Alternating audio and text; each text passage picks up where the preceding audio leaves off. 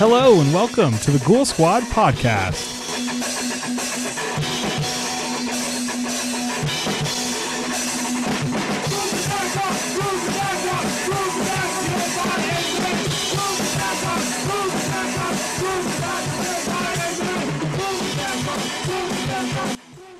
Hello and welcome to the Ghoul Squad podcast, everybody. I'm Keegan Preslak. I'm Eric Hoff. And this is a horror podcast where two buddies in the middle of nowhere, somewhere in New Mexico, get together hopefully once a month and talk about horror movies. Every episode we try to do a topic. What's our topic this episode? We're going a little different this time. Yes. We're doing our favorite non-horror films. And as I was just telling you before we started recording, it looks so weird to look at my list and not see a horror film there. Yeah, it's very odd.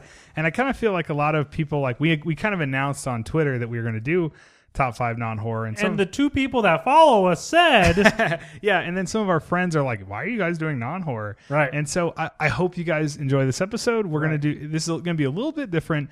The point of this episode is so that you can get to know Eric and I as film fans, and you'll have more context as to what you may like that we suggest and things like that. Exactly. Also, you know, of course, we love all movies. So this will be that episode, and we'll never talk about non-horror again. This is the one episode we're going to do that.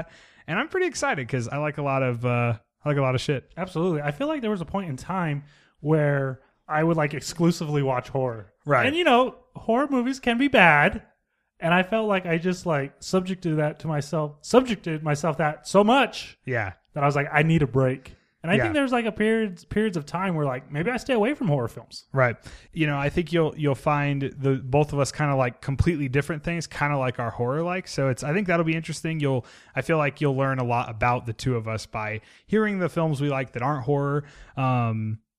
Because most of our favorites are horror films. So it is kind of weird when we were making these lists. You know, like I thought like, oh, Gremlins. Oh, people think that's horror. Okay, I got to take that off. Oh, Rear Window. Oh, that's Hitchcock. So that's probably horror. So it was fun. So we're excited about this. And I think Keegan made a good point also before we started recording that we probably aren't going to have the same films on our list. Yeah, it's going to be crazy because like my top 5, I guarantee, I have not seen Eric's. I guarantee it won't be the same as Eric's. I agree, yeah. All right, so before we get to... I think it's so crazy that Keegan has the first Twilight film as his number 5. I love that movie. New Moon. That's not the first film. Okay, that'll be our main topic. Yes. But first we always do some shout-outs, then we get to what we've been watching. Yes. And then the main topic. So we promise that we will have a lot of horror stuff before the main topic. So if you want to tune out after that, please do. But we got a lot of horror coming up first. But first, how are you, Eric Hoff? I'm doing great. Work was tight today. Why is that? Mail was very light. I was home like a couple hours earlier than I normally am. Came home, played some Friday, which I'm loving. Yep. No, we talked about it last episode, but yeah, we had a really good reaction to our last episode. A lot of people enjoyed it. I hope. Everybody likes Jason, right? That's true. Everybody does like Jason. So, Keegan, how was your day? Hey, man, I wasn't done, was I? I'm just kidding. Today's been tight. Yeah. Now we're recording. Eric works for the Postal Service. He has not gone postal yet, but that is a countdown that we are waiting for. Keggy. Yes. My name is Keegan, but that's okay. How are you doing? I'm doing well. Exactly the same as a month ago when we recorded the Did you get out of work early Friday today? podcast. I didn't work today. Oh, so you're doing even better than I'm real fresh today. Most podcasts I roll into your house and I'm real down. I will barrel them in. Yeah, down in the dumps. Yep. I'm joking. Yeah, no, I'm doing good. I'm doing the same thing I've been doing. I've been watching a lot of horror, playing a lot of Friday the 13th video game. Yes. And I played the Destiny beta a lot. So you know what? I downloaded it. You had to play those goddamn campaign missions before you could play the multiplayer. Those what campaign missions? Those goddamn campaign missions. Yep. And I said, you know what? I don't want to do this. I'd rather be playing Friday, and that's what I did. Easy bailed. And you know what? I even had the weekend off. Like, I could have been playing the Destiny beta, but I did it. Well, so I think enough of that. Destiny is also not horror. Let's do some quick shout-outs. We've got... Hit them shout-outs. Josh Goes to Hell as always. We love Josh Goes to Hell. Yep. Josh said that my nickname should be the Keegsta from the Black Lagoon. So thank you, Josh, for that one. All right. Also, just hello, Film Fed. He sent us his top Friday the 13th list. And, nice. Check out filmfed.com. Because he's been a listener of ours forever. He posted a picture of him wearing the Ghoul Squad shirt on a plane. And I was very excited about that. So Oh, we yeah. love Film Fed. Thank you, Film Fed. Thanks, dude. And then also I want to shout out It's Probably Paranormal, which her name is Kayla. And I believe she is the girlfriend of Chainsaw, right? Okay. Maybe. Chainsaw Massacre, another friend of ours. But anyways, Kayla sent us this great comment that I want to read now. I haven't heard this yet. So her screen name on Instagram is It's Probably Paranormal. And she sent us this. I'm listening to your Top 5 Slashers episode while at work right now, and I cannot stop cracking up at the banter. Seriously, thank you guys so much for everything you do. You guys make my work day suck less, and you both make the day fly by. You're welcome. I don't have anyone here in the office that has anything in common with me, so it's just nice that I can pop in my headphones and not feel so alienated. And she put an alien emoji. And also come across new horror movie suggestions too. So anyways, thank you. Yes. Hell yeah. For sending us that, because that's kind of like the whole point of the podcast. That's why we wanted to do it. We feel that exact same way. You know, I listen to Shockwave's podcast for that same reason.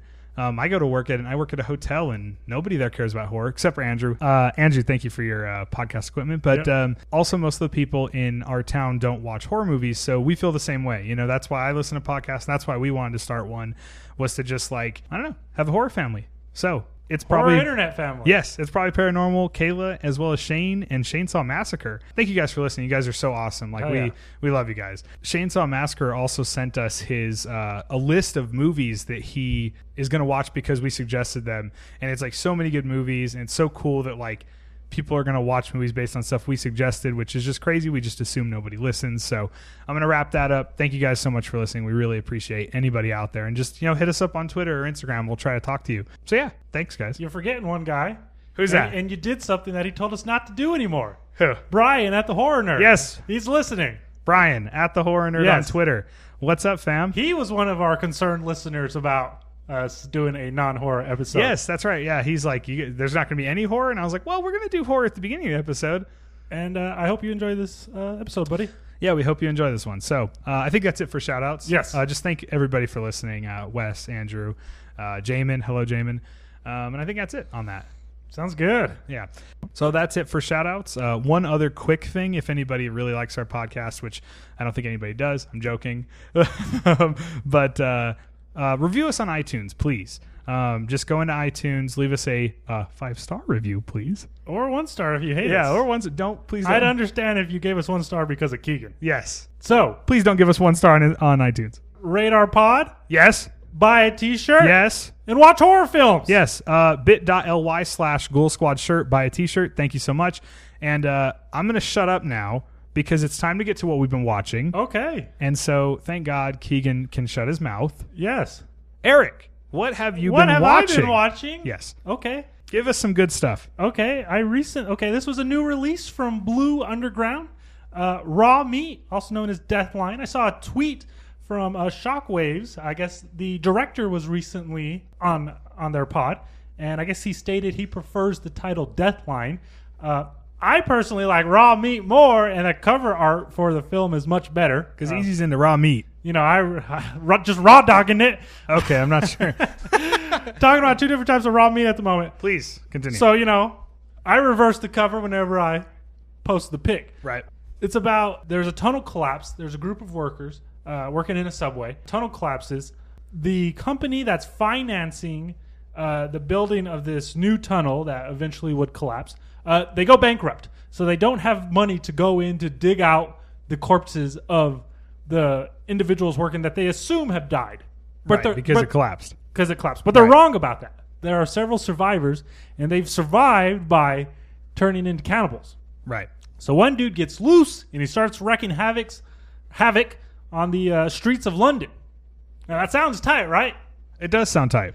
And it is tight, but not for that reason. So Donald Pleasance is the chief inspector. I love Don Pleasant. Who doesn't, really? Is he British in real life? Because he's using a British accent in the film. God damn you, Michael. Yeah, nothing like that. Okay. And that's why I like it so much. So in Halloween, he's serious. And Death has come to your small town, Sheriff. and he's dry. But in this, he's like fucking comical. And he's cracking jokes. and it's a Donald Pleasance I've never seen before. How old, like, not exactly, but how old does he look in the film? Is he older than Halloween? He's definitely younger, because this is like 70s. Oh, nice. That's awesome. I'm taking a stab in the dark. A stab in the dark? I think this is like 71. Okay. And it's so great to see this like lively, comedic, gleeful Donald Pleasance, trying to catch a cannibalistic man. And there's some gore here and there, that was cool. But I walked away from the film digging it, not because of the horror elements, but because of a silly Donald Pleasance. Are there any cannibalistic humanoid underground dwellers in the film? Not quite. I see what you're getting at. But yeah, Deathline was raw meat. It was really good. Fortunately, that cover is cooler than the film. Right. But I thought it was a treat. I saw that movie pop up on Amazon to buy, and I saw it was from Blue Underground, and they were giving it that cool like treatment. And I want to check it out, but I didn't know much about it, so that's tight. I'm excited for Blue Underground's upcoming releases. I can't pronounce it. Stendhal. Stendhal Syndrome. I don't know. Right, I think that's how to say it. Argento. And then they're doing Dead and Buried? I think so. Yeah, so that's super exciting. Yeah. As I love William Lustig so much. Bill Lustig. Bill. All the same thing. You know what I feel like I've been lacking on the last several episodes? My love for Fessenden. Yeah, and Henenlotter. And, God, I can't believe I'm going to say this, but I think I like Fessenden more than Henenlotter. Wow, okay. Wow. I think that's a whole episode in itself that I would not be on. It'd just be the easy show. I'm revealing just these shocking truths right now. Anyways. Eric Coffins. Larry Fessenden's son, Jack Fessenden. Okay. He recently made his directorial debut with a film called Stray Bullets. Yep. And that's now available on DVD, and eager to get my hands on that. And Easy hasn't seen it. Have not seen it yet, but it just dropped. Right. So, yeah. That's Raw Meat. Tell me something you've been watching. Raw Meat, a.k.a. Deathline, a.k.a. Raw Meat. A.k.a. Raw Dogging It. Are we going to leave that in? It's up to you, Don. Okay. What's something you've been watching? What I've been watching. So I got the film Hack-O-Lantern. Oh, nice. From I want to hear about this. I think it's called Massacre Video. And this release is super tight. It's like a slip box, and it's in a clear case, and it has great art. Hack-O-Lantern, a.k.a. Halloween Night. And this movie is... I kind of feel like it's similar to what you were just talking about. Like, I had never even really heard of this, and so I just picked the Blu-ray up out of nowhere. And my thing was, even if it sucks, it takes place on Halloween. So I feel like, well, I'll just have another Halloween film. I mean, you can't get enough films that take place on Halloween. True. So I picked it up. And what do I say about Hack-O-Lantern? The first thing I would say is it's trashy as hell. As all hell. Because as all hell, because like there's several, like, I don't know, it's just trashy. It's a little kind of when you say trashy, right, exactly, is it sleazy? Titties, it's sleazy. gore. Yeah, like there's a scene where this like mother's being like felt up by this man, and like she's like an older woman, which is totally fine. I'm not saying that's the issue, but like normally you wouldn't actually show anything, and this film like has him pull her shirt up and you like see her tits. Okay. This older woman. And I'm like, what the hell's going on here? But I was feeling it. And it's Hack-O-Lantern. It's not what the reason I'm struggling to talk about it is it's not very good. But I liked it. I had a blast. It's a slasher. It's about this satanic grandfather that thinks his grandson is going to be the spawn Antichrist? of Satan somehow. Like, yeah, the Antichrist. Thank you. And he is gonna have this satanic ritual on Halloween night. Is the grandpa the killer? Well, I'm not gonna tell you who the killer is. Okay. But it is. I think the interesting part of this film is it is a masked killer, which we are huge fans of. Absolutely. So as soon as I saw the mask, it's really cool looking. It's kind of hard to explain, but it's like this devil kind of mask. And as soon as he came on screen with the mask, I was like, oh, here we go. Here we go. Like, I can't wait now. Because it's kind of a trashy, okay movie, but then there's this masked killer. I'm like, I'm in. There's only like 2 or 3 kills with the masked killer, so that was incredibly disappointing. But the kills that are in there are trashy and pretty kind of fucked up. Mm-hmm. So the film also features people having sex on a tombstone and stuff. So like, it is a cool movie. I would recommend it if everything I'm saying sounds cool, but I'm not saying it's like a great movie. Right. But I thought it was a trashy, great like Halloween fun. I can't wait for you to see it because I feel like you'll like it. Again, not a great film, not even really a good film, but certainly fun to watch. What I thought was interesting was the Massacre Video Blu-ray looked great. Like Really? This is a movie that I think never had really gotten a good release, and the Blu-ray looks great. It's you could tell it's a little rough, but it looks. I have written here in my notes. It looks better than a lot of Vestron releases. Damn. Which is fucking sad. Yeah. They did. Kiki taking stabs at Vestron releases. They did a 2K scan of this thing. It looks great. So yeah, that's Hack-O-Lantern. What were we gonna say? Oh, is it like in contention of like annual Halloween viewing? No, not okay. that. Well, I think it's So not that good. Not the day Halloween, but yes, in the days leading up, yeah, I think it's for sure one of the films you want to watch during the lead up to Halloween. But no, it's not Halloween. It's not Trick or Treat. It's Right. I Tales think of Halloween. for me, it's a fun addition to the Halloween night genre.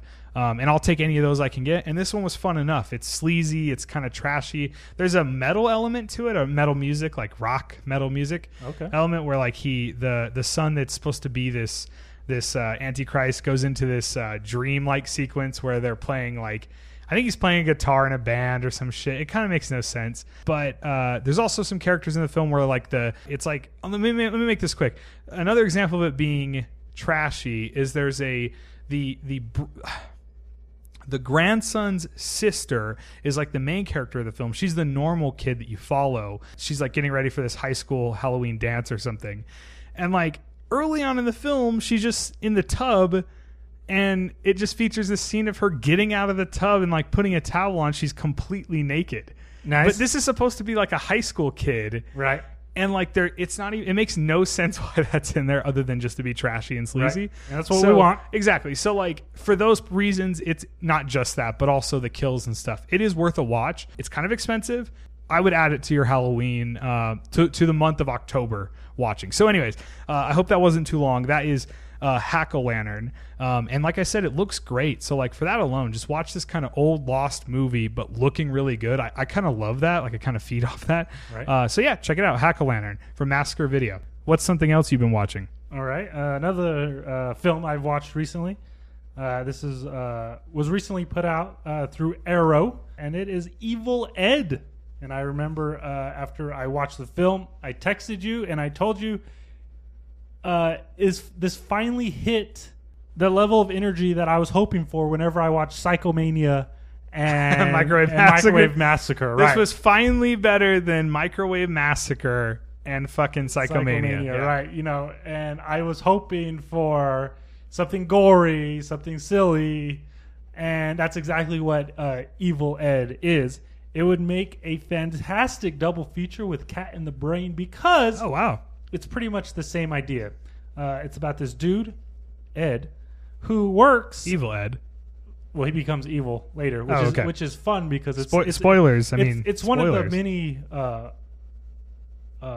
references through other horror films. Evil Ed, Evil Dead, that the film contains. Anyways, it's about this dude Ed.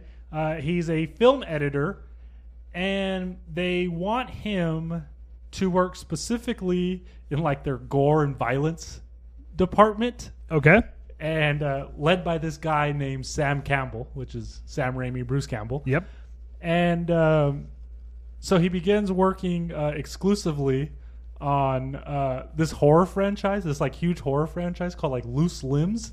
And it's funny because I feel like the course of the film just takes place over a few days, but you've learned that they've already put out like parts 6, 7, and 8 to this film, Loose Limbs, that he's working on. Okay. So he starts seeing all this violence, he starts seeing all this gore, that eventually he snaps. Okay, this is cool. And he starts killing people. Eventually he goes after his wife and daughter, and that leads him to a new location where he continues to terrorize people. And it's just this great low budget feel to it that really works. Makes me think Bad Taste, makes me think Dead Next Door. I almost don't know what I'd call it though, because it's definitely not like a possession film. It's not like anything supernatural. Okay. It's just a dude going crazy, and it's what's the main a location? Lot of fun. Like at the movie studio? Like where So- does most of the film take place? Okay, so this film franchise that he's working on, Loose Limbs, that's like the big money maker for this studio. That the guy who owns the studio rents him a house where he can just stay and exclusively work on Okay. Loose Limbs. Uh-huh. So you learn that his daughter's birthday is coming up, and he promises that he'll be there on time. But when he doesn't show up, the wife goes to the house. Okay. And there are several robbers. I think there's like a pizza delivery guy. Like all these people keep going to the house that he starts trying to kill off. Awesome. And it's a lot of fun. So you liked it a lot. I liked it a whole lot.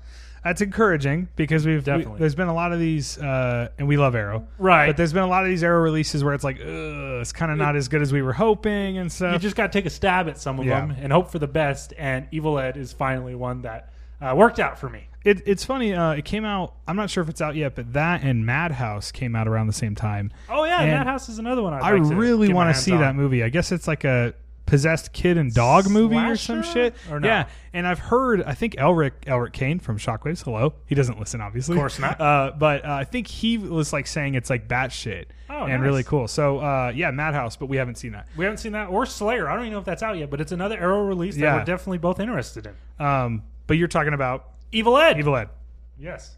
I definitely want to see it, especially because you liked it. The cover always gave me a like brain damage vibe for some reason, like Henenlotter vibe. Right, and that's actually fair because there's like points in the film where he's like hallucinating, and there's these strange like monsters throughout the house, and it's just fantastic. Are they like because, rubber monsters? Right, they're clearly like animatronic, No, it's awesome. physical Yeah, creatures that somebody's probably working behind the scenes, that's sick. and that makes it even better. That's sick. Yeah, Evil Ed is tight. Evil Ed. Evil Ed. Shout out to Evil Ed. So give me another film you've been watching, Duh. All right, so another film I've been watching was Among the Living. Oh yeah. Among the Living is this movie I've been waiting for a long time from the directors of Inside. Correct. And Inside is I'm assuming it's one of your favorites, but it's Absolutely. certainly one of my favorite movies made in the last 10, 15 years. Our first podcast we ever did was our top 10 of the last 10 years, and Inside was on that. Absolutely. I was just going to say, maybe briefly say what Inside is. Sure. Inside is Because Inside is fire. French horror film from 2008 that if you haven't seen, get on it. But also if you have a weak stomach, maybe don't. No, fuck that. Watch Inside. It's Inside great. is so Gory. Brutal. fucking good. Yes. It's basically this woman that she gets in a car crash at the beginning of the film. So her husband's dead, and she's going home alone on Christmas Eve.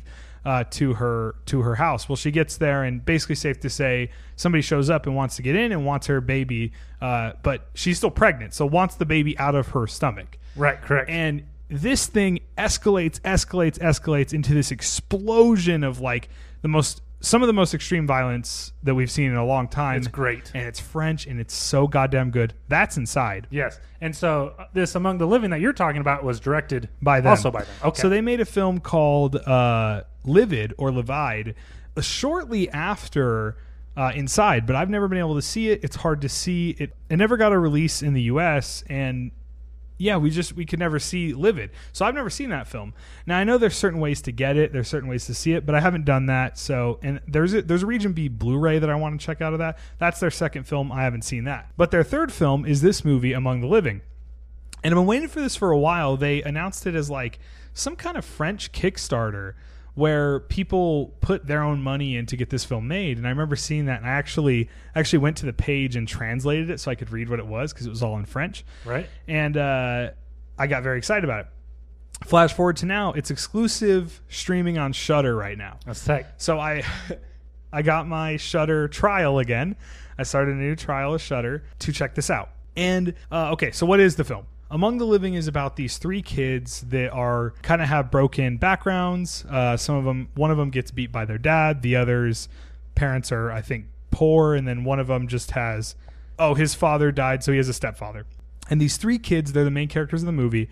And it's basically like a French Stand By Me. That sounds fantastic. But don't get like crazy excited because, it's not as good as Stand By Me, right? Sure. But this movie is like, it was really cool. It's these. What do they go on a journey together? So they go on a journey looking for a body. Yes. So these three kids. They are looking for a body. These three kids ditch school. Okay. They're getting in trouble in their class, and it's the last day of school before the summer, and their teacher's like, you guys, all three of you have detention on the last day. Good job. And they're like, you know what, fuck this. So all three of the kids bounce out. They leave the school and they leave. Well, after this, they just go off exploring. So there's like scenes of them like in a boat on this like pond, like fishing and fucking around and like joking around. And so like there's a lot of bonding between the kids, so you get to know who they are. And then they come upon this place out in the middle of nowhere, and it's a old movie studio. So, and they even talk about it. They name it, and it could be a real thing. I'm not sure because this is in France. But they're like, yeah, this is such and such movie studios where, they used to make movies, and it's been shut down for a long time, and people, tell stories that it's haunted and blah, blah, blah. They're like, all right, let's go. So they're exploring. They're exploring this old movie studio. And by this, I mean like outdoor movie sets, like Western sets, stuff like that, like a church set, stuff like that. And so they're exploring it, and then boom, they hear all this noise and like, oh, what the fuck is that? And there's this car parked there. Well, they walk up to the car and they can hear somebody screaming in the trunk. So they open the trunk, and there's this woman tied up in the trunk, and she's bloody and she's tied up, and her mouth is taped. And they're all just three standing there. They were just exploring this place, and now there's this fucking person tied up in a trunk. Right. And they're staring at her like, what the fuck do we do? And then they hear commotion, so they shut it and run and they hide. Well, they watch this guy come out, this person come out and grab the woman out of the back of the trunk and take her into this church. And she's just screaming the whole time. And they're just like, what the fuck do we do? Do we help this person? Like, what do we do? So the kids decide, we're going to help them. So the film is them going down there and trying to help. Well, of course, they're just three kids. They can't help this situation. So they get caught by these individuals that are doing these bad things out at this movie studio. And then from there, it's like this, like, ratchet up the tension. Like the people that were killing this woman are trying to find them, and like they're trying to hunt them down, and they're running from them. And it was fucking great. That sounds great. Now, it's not like, I hate to keep doing this. I didn't like, it didn't end and I was like, fuck yeah, it was the best movie ever. Right. And I was like, damn, that was cool. Like, that was a really strong film from these guys. And it reminded me a lot of Inside with some of the shots and the way, like, they have some brutal kills and stuff. There is some fucked up violence in the film. Nice. There is children in peril. Also nice. A couple kids may die. Who knows? Let's hope. Yeah. So I really, really dug this movie. And what's crazy is that trailer for Leatherface finally came out. Yeah, this is also the same guys. Right. So they're finally doing that Leatherface film we've been waiting for forever. And it's like shot the same way, dude. Like, it looks exactly like that film. Like, they shoot sort of close-up imagery and stuff. It's kind of hard to explain, but they look very similar. All right, let me ask you a question. Okay, ask me a question. Okay, now, that film is going to drop in September as a DirecTV exclusive. Yeah. And then it's going to get a regular VOD release in late October. Okay. I don't know what to do. Do I watch it in September on DirecTV, or do I watch it on VOD in October? We just wait because we don't fucking have DirecTV, duh. Oh, my mom does. So my mom doesn't. I guess what I'm getting at is, like, I would have to watch it over there at my mom's house, or I can just chill over here. But hey, do you want to put your mom through Leatherface, duh? Yeah. So, I can't wait for that, but I think I'm going to wait for the VOD. That's my answer for that. Okay. Yeah, so Among the Living, I hope I didn't go on too long about it. I just want to explain, like, Sounds the fun. vibe of this film. It's kind of Stand By Me mixed with, honestly, a little Jeepers Creepers. Not in the creature aspect, so not like that, but, like, you know how in Jeepers Creepers, Justin Long, correct, his character goes down that tube, and, like, there's all this tension of, like, the fucking truck's coming back, like, he's coming back, we have to get out of here. There's a lot of that in the film. Okay. So I know that's an odd comparison, but, like, that tension of, like, we're gonna get caught, and we're not supposed to be here, we shouldn't have seen this, that type of thing. Among the Living, it was cool. So yeah, it's streaming right now on Shudder exclusively. It's in French with English subtitles. French with English subtitles, which I was very happy to see because there's nothing, you couldn't change any of the settings, and I was like, oh god, if it's in English, I'm shutting this off because I'm a subtitles guy. And yeah, It was in French with English subtitles. That sounds awesome. Is there any word of a home release, or it's just strictly to Shudder at the moment? I don't know. I hope so, because it was cool. Again, I'm not saying it. It was not as good as Inside. Inside's one of the best horror movies made in a long time.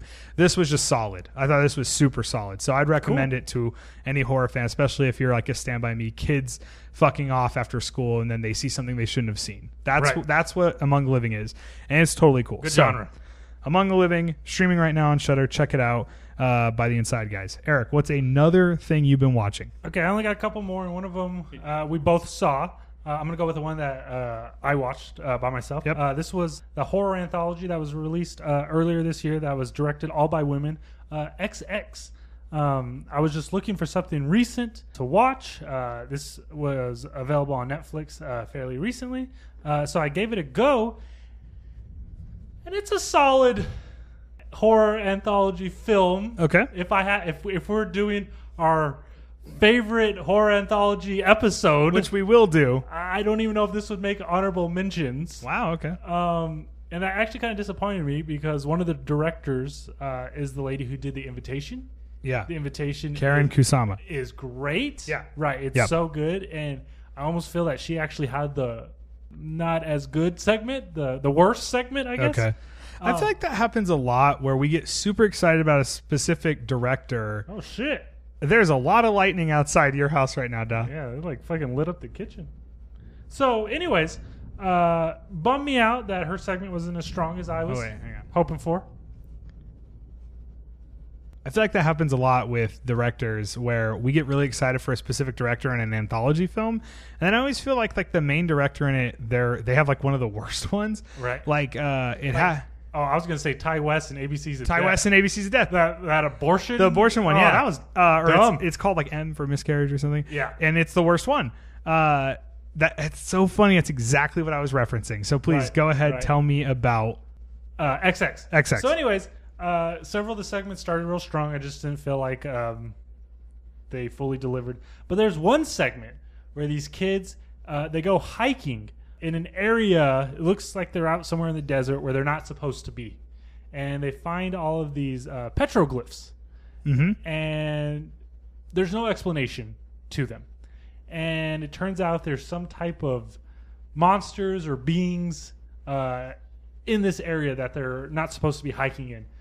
One girl gets attacked by one of these monsters, and then she turns into them, and then she starts attacking her friends. Awesome. So it's just right, exactly. So it's just this great short little monster film, and that was a lot of fun to watch. It was cool to check out. Keegan seems to be hypnotized. No, I don't want to go outside. Keegan seems to be fascinated by this. Well, I want to see how much it's raining, Dad. So that was XX. That was XX. Okay. It's raining really hard outside your house now, so I got super sidetracked. Oh, here comes a big thunder.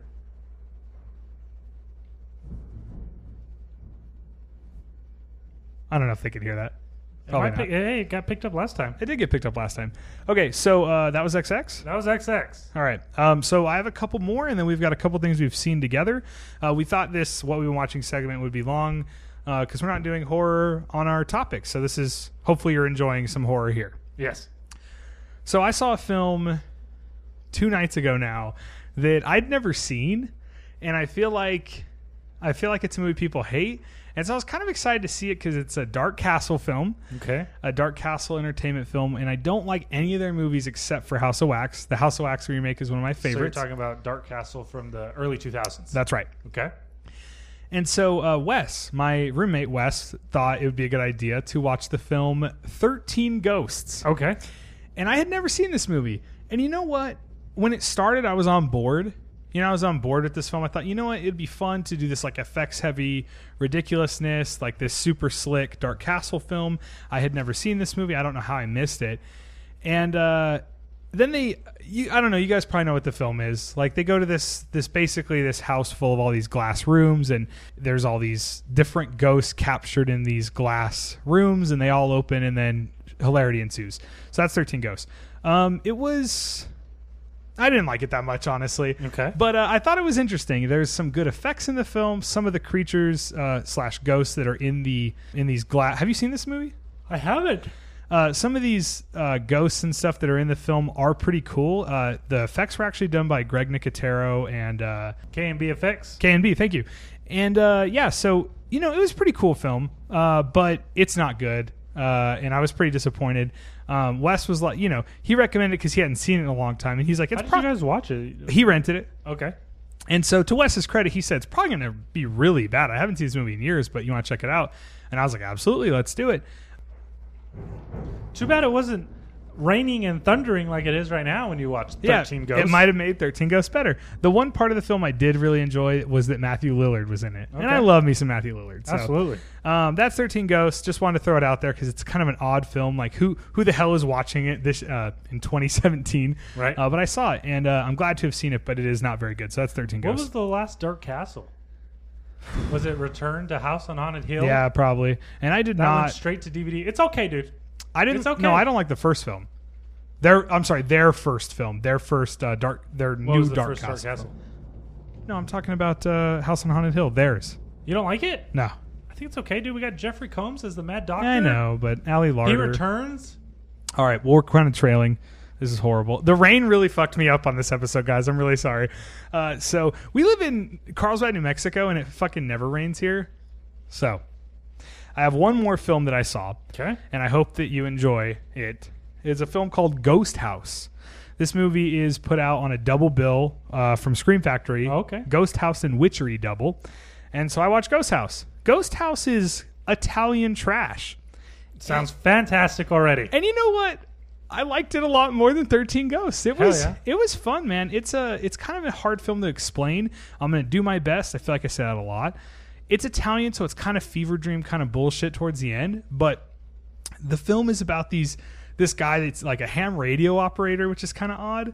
And actually a ham radio operator in like New England, which is super weird because it's an Italian film. Usually they set it in like New York or something. But it was in New England. I think he was in Rhode Island. And he gets this call on his ham radio, like this signal that like somebody's sounds like they're being killed. Okay. And he's like, we have to find it, babe. We have to find where this is from. So they and I think this is a technology that doesn't exist, but they like start driving around to try to find where the signal came from. And I was just like, I don't think that's real, but okay. So they finally find it. Well, they pull up on this house. Guess what? It's the same house that Fulci used in House by the Cemetery. You know what? I was just going to say that when you said Italian films don't take place in New England. But go ahead. Yeah, it was super weird. So anyway, same house that Fulci used in House by the Cemetery, which is a film we love. Absolutely. So, Ghost House. They get to this house, and there's these other people there, which kind of ups the body count. And then there's this element of, like, they get in the house, and, like, there's this element of them walking around the house, and if they hear this, like, clown music, like this circus music, this, like, evil clown doll shows up and kills people. Tight. Yes. Evil clown doll, like Poltergeist? Like Poltergeist, yeah. Okay. And it has this, like, stupid, like, dun, dun, dun, dun, dun, dun, dun. So every time you hear that, it's like, oh, shit. Here comes the clown. And so this sounds great now. I really enjoyed it, but it's, how do I say this? I feel like a lot of Fulci's films have like crazy elements, but they're great.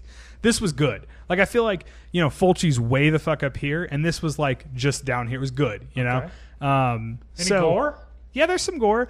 Not a lot of great gore, but there is some. Some of the kills are kind of quick, but the characters are fun. I thought it was cool.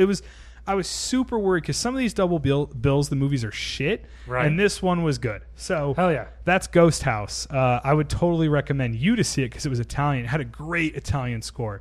It was actually such a good score. I feel like it might have been reused. You know how they do that a lot. Sure, but that was fine with me because it's like boom, boom, bang, boom, boom, bang, boom. It was awesome. Sounds great. So, Ghost House. I don't want to act like that film is like Fulci level, but dude, if you like your Italian Euro trash, get on it. Ghost House is tight. Hell yeah. So that's Ghost House. What is the next film we were going to talk? Wish Upon. Wish Upon. This is a film that was recently in theaters. PG-13 horror film. That's right. It's about this girl who finds this, like, what is it, a music box? Yeah. And a gin box. Gin. Is that what you're calling it? Gin goes to college? No. Yeah, so that's pretty much what it is. It's Wishmaster. This girl is granted 7 wishes, and you learn like her family is poor. The mother died when she was young. For his profession, the father digs through trash. Which is kind of like lame as fuck. And that's how the music box is found. The father is digging through some garbage, and he finds this music box, and he gives it to her as a present. So she starts making these wishes. It's like Chinese is written on the music box. I think so. So some kind of cultural appropriation. One of her coworkers is this Chinese dude who you learn his sister or aunt can speak like ancient Chinese or something. It's unclear, but yeah. So they take it to her to decipher what the fuck the box is saying. And tell us the box's rules. And every time she makes a wish, somebody close to her dies. There's a blood price, is what it says on there. Exactly. Yeah. And so it's pretty much Wishmaster and Final Destination mixed together, because the way the individuals are dying, it's like freak accidents that appear like, oh shit, that could happen. Right. For example, she's got a rich uncle, this old ass dude, who slips in the bathtub and dies. Fucking hits his head hard as fuck. So it's funny, after the film, the dudes I went with were talking about it, and he was like, even if she didn't make that wish, he was still tempting fate by taking her back alone. Yeah. And so we see it with a pretty packed audience. Yeah. It's like Friday night, the 6:30 showing of Wish Upon. Of Wish Upon. And it's corny as fuck. Yeah. And we're just in there just like laughing it up. I had a great time. I don't know if I'd say I recommend it, but I liked Wish Upon a lot. What are your thoughts on Wish Upon? My thoughts on Wish Upon. I differ a lot, but I agree with what you're saying. The film is... So it's directed by this guy, Joe Leonetti, and he did Annabelle. He did the Annabelle film, and a lot of people didn't like Annabelle. I really liked Annabelle. Most people didn't. I liked to see it. I liked it. There's rumors that the best scares in that film were actually directed by James Wan, so maybe that's why I like it. In Annabelle? In Annabelle, okay. That's right. But so, like, I'm like, okay, this film could be okay. You know what, dude? This is kind of a piece of shit. It's kind of a stinker, in my opinion, Wish Upon.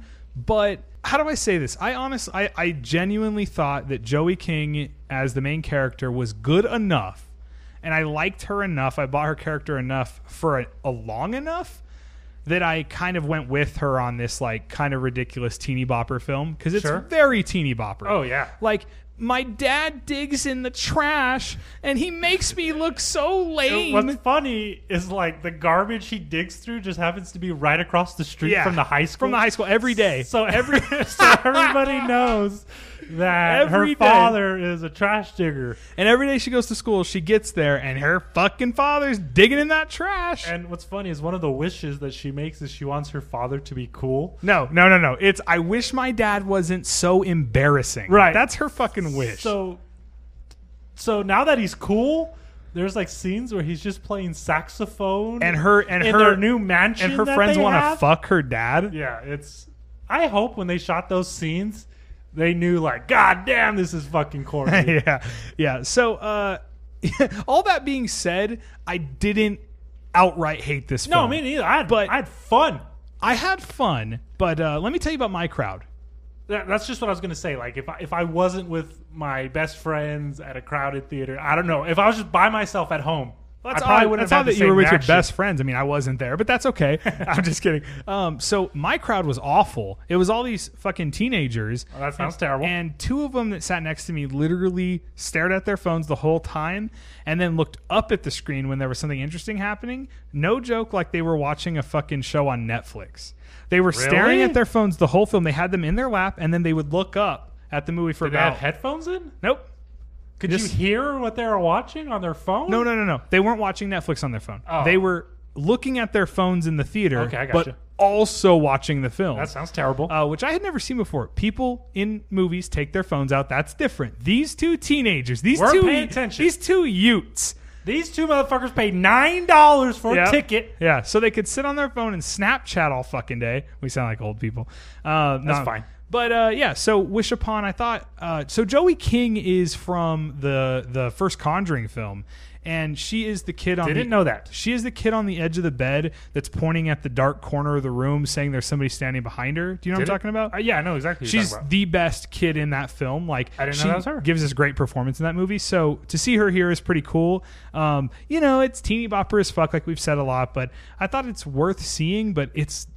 I feel like I've said this a lot on this episode, but this is not a good movie. I thought it wasn't good, but I enjoyed the experience. Sure. I had a good one. You had a bad one. Real quick, I want to add a couple more things on Wish Upon. Sherilyn Fenn is in this film. I'll tell you who she is. She has a fight with a sink. Garbage disposal. Garbage disposal. Thank you. She fights with a garbage disposal. I'll leave it at that. She is a main character. She's like my second favorite character from Twin Peaks. That's her. And what's funny is, I don't want to spoil Twin Peaks: The Return. Never mind. I got more Sherilyn Fenn in this film than David Lynch has given me in the fucking 10 episodes I've seen of Twin Peaks: The Return. So there you go. So I was happy to see her in the film. Also, I just want to quickly note, I thought like a lot of like the main characters, like actions at the end of the film didn't make any sense. Like by the end of the film, like she doesn't learn any lessons. She's just like, I wish everything would go back the way it was. No, bitch, that's your seventh. I shouldn't have said. Sorry for saying bitch. That's your seventh wish. You're gonna die. Well, so I thought that was kind of bullshit. She knows if you make 7 wishes, you're gonna die. The demon comes for her. So she and then she doesn't even show any remorse. She just makes a 7th wish. Oh yeah. And this is kind of dumb. But the love interest in the film skates, and it's clearly not him. Like the camera cuts away, like whenever he's like done doing his trick. Anyways, this like 2 seconds of like skate footage in the film, as we're watching it, I thought, damn, I want to go skate. So Wish Upon made easy one to skate. Correct. So it gave Keegan a character from Twin Peaks he wanted to say, and it gave Eric a reason to skate. Correct. And that is Joe Leonetti's Wish Upon. Will not be appearing on either of our absolutely not top 5 horror films of 2017. Absolutely not. Yes, that's what we've been watching. We have one more quick one. Okay. This has been a long section. Let's make this one quick. We both saw the Twilight Zone movie. Yes, Twilight we did. Zone the movie. I watched it at your recommendation. And it has, I think it's great. I loved all of it, but you sent me a text saying that you thought Spielberg's part was kind of boring. It was boring as hell. I totally agree. I'm not going to disagree with you. But like as a whole, like I was like, fuck, this is cool. Like the whole movie, it brought me back to, and I actually wasn't alive during this time. Sure. But it brought me back to like great 80s, early 90s filmmaking, and I loved it. My favorite segments are actually John Landis' segment, which is about this racist white man that goes through this journey of like Nazi Germany. He goes to Vietnam and all these somewhere things. Somewhere in the South. Somewhere in the South with the KKK. People are all like, and he's being persecuted. He's being persecuted. They're trying to kill him because they don't like him. So it's to teach him a lesson. I really like that one. And then the standout for me, which blew my mind, was Joe Dante's. I disagree, but go ahead. The cartoon one, dude. That thing blew my fucking mind. I know I say that a lot, but like as it was going, I was kind of like, ooh, this isn't that good. And then the more and more and more he went with this idea, I was like, fuck, this is awesome. I loved that one. I appreciate like the puppets. There's a moment in this particular segment. This kid is obsessed with cartoons, and cartoon characters start coming out of the TV. And I thought it was going to be the Tasmanian Devil. Yeah. That one that's like spinning out of the TV. So that was cool. But my favorite one was definitely George Miller's, the John Lithgow. I almost feel like pop culture has ruined that segment for me because I already knew what was coming. There's something on the wing. Yeah, the gremlin on the plane. Right. Yeah, that's a remake of a pre-existing. They're all sort of remakes of pre-existing Twilight Zone episodes. You know, they're sort of the same but different is what they are, and that's one of the most famous Twilight Zone episodes of all time. I didn't know that. So, how great is that opening bit between Albert Brooks and Dan Aykroyd? Good. It's so good. And they're talking about their favorite Twilight Zone episodes. Do you want to see something really scary? And Dan Aykroyd starts describing an Outer Limits episode, and Albert Brooks is like, "Nah, man, that's a limit. That's a limit." Yeah, it's so good. I loved the film. I mean, I totally agree with you that like Spielberg's is kind of boring. It's a great message. What the film was doing, like as a whole, I ate the whole fucking thing up. And Joe Dante's, it blew my mind because it's almost honestly. Have you seen Looper? Ryan Johnson's Looper. Course. It's fucking Looper. I'm not going to go any further than that. I don't want to spoil either film, but it's about by the end of that segment, Joe Dante's segment, that woman is going to like help that kid hone his essentially superpowers. Right. And I was like, oh, fucking Looper, holy shit. So really, really liked Joe Dante's. What excites me more about that film is just that insane, all those directors that came together lineup to do that. Yeah, I totally agree. And this is completely different, no way related. But another thing that gets me excited about that is the first 4 Mission Impossible films because of the people who directed them. You got Brian De Palma, John Woo, J.J. Abrams, and Brad Bird. And then Christopher McQuarrie. Yeah. That's awesome. Yeah. That there's just all these crazy-ass directors who came together to do one thing. Yeah, totally agree. And JJ's is probably the best, but I think my favorite is 4, which is Brad Bird's. I like the Mission Impossibles, but I don't know where the fuck they are at now. Where are we at, like 7? You liked the last one. Hey, this is our non-horror episode. This is the only fucking time we're going to talk about fucking Mission Impossible. So the film we just talked about was Twilight Zone, the movie. And we both really like it. Super recommend it. Even if it's not, all of them aren't perfect. Just that lineup of directors and just the way this film feels. If you're into that type of shit, which you'll find out that I'm into that type of shit on my list coming up, you'll love it. So I loved it. It's John Landis, Steven Spielberg, Joe Dante, and George Miller. Correct. Like fucking holy shit. Insane. Yeah. So Twilight Zone the movie. And I think that might bring us to the end of our what we've been watching section. But that means it's time, I think, for Eric Coffin's Terror Tunes. Uh-oh. It's time for Eric Coffin's Terror Tunes. Terror Tunes. Yes. So we need an intro song for this. We really do. I wish we did. Ghouls, you back off. Ghouls, you back off. Ghouls, you back. I ain't biting. Go ahead. So this is now my third episode. Third segment for Eric Coffin's Terror Tunes. And as you noticed for the last 2 episodes, I like to try to somehow tie it into the topic of the film. But since we're doing non-horror, I was like, what the hell do I talk about? And this might be a good time to talk about this, by the way. We haven't mentioned this. What? Go ahead, keep going. What's your topic on this? Oh, okay. So, well, let me get into it. Yes, go ahead. Okay. So for this Terror Tunes segment, I wanted to talk about a music video directed by the late, great, and incomparable George Romero. In 2000, Romero released Bruiser, starring Jason Fleming, about a man constantly taken advantage of who wakes up one day without any facial features. According to Wikipedia, Romero needed a band for a scene, and somehow the Misfits became involved and appeared in the film. According to the Misfits bassist, Jerry Only, the band agreed to appear in the film if Romero would direct a music video for them. The song the Misfits perform in the film, as well in the music video, is the song Scream, the single from their 1999 album, Famous Monsters.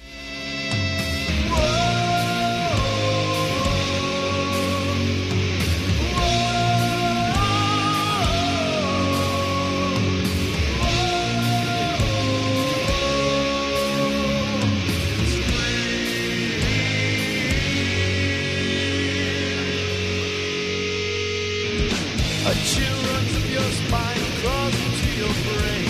The freezing touch of fear is driving me insane. Although you try to fight, drag from the silence where you hide till you scream.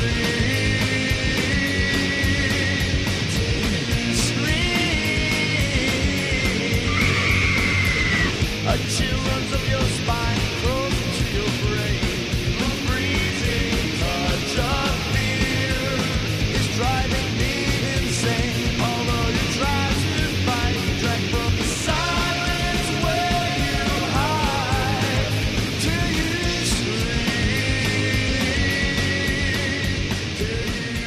Interestingly, another huge famous horror movie director almost had something to do with the song Scream.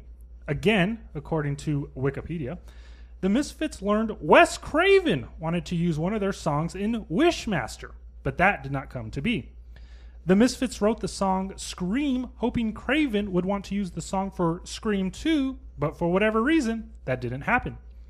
The Misfits would also write 2 songs to appear on the Bruiser soundtrack, Fiend Without a Face and Bruiser. However, a soundtrack for the film would never be released, and the Misfits released both of those songs on a compilation of unreleased songs in 2001 titled Cuts from the Crypt. In the music video Romero shot for Scream, the Misfits attack a hospital as zombies, and it's pretty darn cool. After all, it's Romero directing the second iteration of the band considered creating the genre horror punk. The music video was originally released on VHS that came with a Misfits action figure, on the DVD for Bruiser, but can simply be found on Google or YouTube by searching Misfits Scream. I read at Romero's funeral there was an arrangement of black and white flowers in the shape of a fiend skull sent from the current Misfits lineup. Romero, R.I.P., thank you for creating a genre I love so much. And that was Eric Coffin's Terror Tunes. Terror Tunes, Tribute yes. to our late great George Romero. George A. Romero, man. Yeah, we haven't spoken about it on the podcast. That was a great section, by the way. Thank you. Haven't spoken about it on the podcast at all. Yeah, I mean, I guess it's because I feel like we don't have much to say yet. Like, it kind of just happened. I really want to do a top 5 Romero films. Oh, that'd be great. Episode of our podcast, but I feel like we just... I don't want to just capitalize on it. You know what I mean? Right. We felt like that would be too exploity. Exactly. In a wrong way. And also, you know, I feel like we're still kind of reeling that it happened, and it just sucks. So I don't want to watch his films right away yet. Sure. But I will very soon. I think we will do that episode. So, but yeah, just I don't know. I don't have much to say. It just sucks. I recently showed my mom The Thing, and you know, after I watch a horror film, I like to obviously take a picture of the cover, post it to our Instagram. But since it wasn't Romero, like I felt like it was disrespectful to post a film. You were going to post it on that same day. Right, or it was like that Monday. Right. It was like the following day, and so I decided I wouldn't do it. See, and I wanted to post like, you know, watching, you know, this film or whatever, and like I felt the same way. Right. Felt like let's just leave it at, you know, R.I.P. dude. Exactly. It sucks. When I read it, I was just so heartbroken.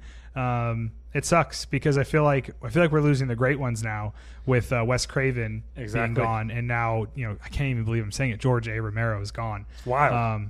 It's awful, but you know, that's life must go on, and we will always pay tribute to the man. And fortunately, he left behind a hell of a catalog of films. Absolutely, man. And there's some of his I've never seen, like Martin. Yeah, Martin is so good. I know, and I want to see it. And admittingly, because of his death, I ordered Night Riders, so I'm super excited about that. And then in October, Arrow's putting out Between Night and Dawn, which is a collection of 3 of his films. There's Always Vanilla, Season of the Witch, and Crazies. Yeah. And I've never seen... I've only seen the Crazies. I love the Crazies. So like, I'm like super pumped even more now for that box set. Me too, man. I mean, it's just... Yeah. I'm going to say it again. I'm not sure what else to say. Just... there's that film, The Black Cat or something, or help me out. It's the one he did with Argento.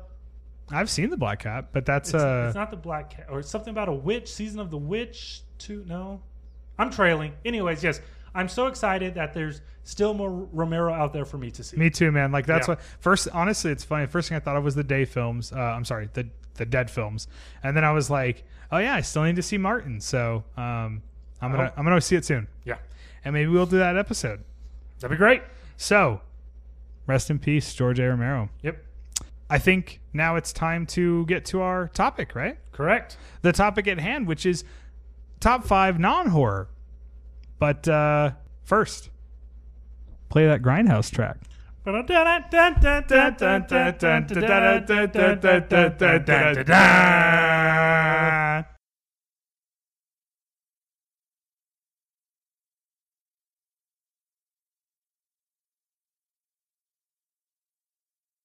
So we're going to start off with our honorable mentions. Yes, we are. And I'm going to go first. We have quite a few honorable mentions because, you know, how do we talk about this topic? It's our top 5 non-horror. Which let's go ahead and talk about that real quick. Okay, let's talk about that. How do you say this is a favorite movie of yours? How do I say this is a what? Explain that. A favorite movie of yours. What makes a movie so goddamn good that you label it favorite? So for me, and I feel like it's going to sound like, oh, well, yeah, of course. But for me, it's just a feeling. It's a feeling I get when I watch a film. Do I like this movie or not? There's a lot of movies I like or I think are good, but they don't become my favorites. But then you see a movie like The Burbs, and it's the best fucking movie you've ever seen, and that they become my favorites. Okay. So all the films on my list, all the films that I like in non-horror land and stuff, and of course in horror land, same thing. But it's just it's a feeling. It's a feeling like, is this for me? Is this made for me? Is this tickling something? Tickling a lot of things, actually. No, is this getting at something for me? And yeah, it's just a feeling. Honestly, what about you? Honestly, several of these are due to age. Yeah. When I saw them, but fortunately, in my opinion, they still hold up. I saw them at 3 years old, but then I also still feel like they're great at 29 years old. Yeah. God damn, I'm old. In addition to that, films that make me want to show them to other people. Yeah. It's like, this was so good, I need you to see it now. In a similar sense, of course, rewatchability is a big deal. I'm not going to say all these films are completely rewatchable, but in some ways, like, I just want to see it again and again and again and again. And that's a lot of my films that become my favorite.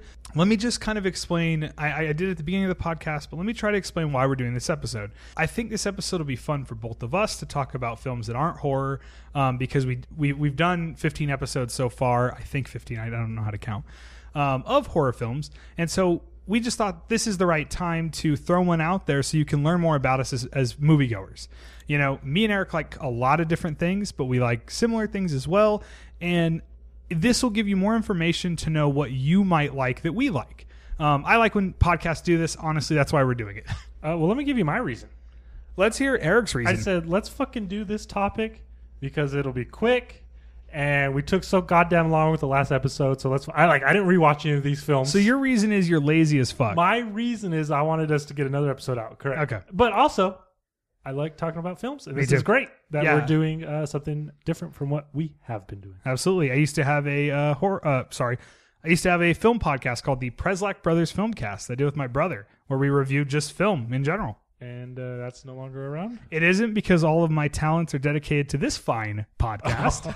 Oh, okay. So I don't have time for that shit anymore. I'm joking. Love you, Ben. Not that he listens. Fuck him! Fuck him! So that is why we're doing this episode. And yeah. I say we just get into it. Fuck it. Let's just get into it. I'll go first. I'm going to give an honorable mention. Honorable mentions are alphabetized. Let me give one more qualifier. My films on my list are also, my list is kind of like, these are the films I want you to know that I like. So some of my films, they are all favorites of mine, but especially my list, I wanted to have like an eclectic list. For instance, I like Star Wars. Okay. So if I'm going to put Star Wars on my list, do I put the whole saga and that's my whole fucking list? Right? I remember you saying that. I really, really like 4 Star Wars films. Is that 1, 2, 3, 4? And then I only have 1 film left? No. So I only put 1. So I did do some moving around on my list to make it more interesting. So it is not actually my definitive list, but it's the films I want you to know that I like. It's so crazy that your favorite Star Wars film is The Phantom Menace. And these are films... Fuck, that's not true, but we'll get to what is my favorite. And these are films that are my favorite, period. Right. Eric likes to be... No, I'm just kidding. Fuck you for saying that Phantom Menace. People are going to believe you. We will get to... I'm looking at your list right now. I see Phantom Menace, bold, capsized. Capsized? Really? So it's turned over on its head? Yes, exactly. Wow, okay. You're so excited. You're having difficulty typing it on your phone. I'm fucking sitting here. Now, you will find out what is my favorite Star Wars film. Eric, give me your first honorable mention of our non-horror episode of the podcast. Again, alphabetized, American History X. Great film. This is with Edward Norton. He is a Nazi. He goes to jail for killing a black man. While he's in prison, he realizes that the white supremacy idea is bullshit. And when he comes out, he sees his brothers going down the same path that he once went down, and he does his best to try to stop it. Hell of a film, powerful message. I think it should be fucking shown in schools. Great film. One of my favorite parts of that movie is when they're at the dinner table and he's lambasting his mother's new lover, who is Jewish. I'm not going to say what he says, but it is one of my favorite things. I feel like you yell it out when we play Halo. I'm not saying a single thing. So that's American History X. Yes. Hell of a film. Let me give you an honorable mention for me. Again, These are just films we like that are not horror. And one of those is Not that we play Halo together anymore. Please continue. We don't. One of those films is Full Metal Jacket. Stanley Kubrick. Stanley Kubrick. Let's just throw out there Stanley Kubrick. He could make my list. He could not. Right now we're talking Full Metal Jacket, and I believe it would probably be my third favorite Kubrick film. Interesting. Well, I don't want to reveal my list, but that's a tough one. I was going to try to make that same joke that I just made with Star Wars. I was going to say, it's so weird that you have Barry Lyndon, but that's not a bad film. I was just going to say, but Barry Lyndon's good. It's boring as fuck, but a fantastic movie. Right. Barry Lyndon's great. So anyways, Full Metal Jacket, one of my favorite movies of all time. You know, Kubrick is the man. He's everything to me aside from Spielberg. And so, yeah, Full Metal Jacket. Private Pile. I mean, just everything about that movie. One of the best ever. Arlie Ermey. I feel like you guys probably know it well. So It's Full Metal fucking Jacket. 2 different films, and it's great. Absolutely. That's what Kubrick does a lot, which is like these insane shifts in his films. So Full Metal Jacket. Love that movie. Go ahead. What's another one from you? Next one. The Dark Knight. I don't need to explain this film to you.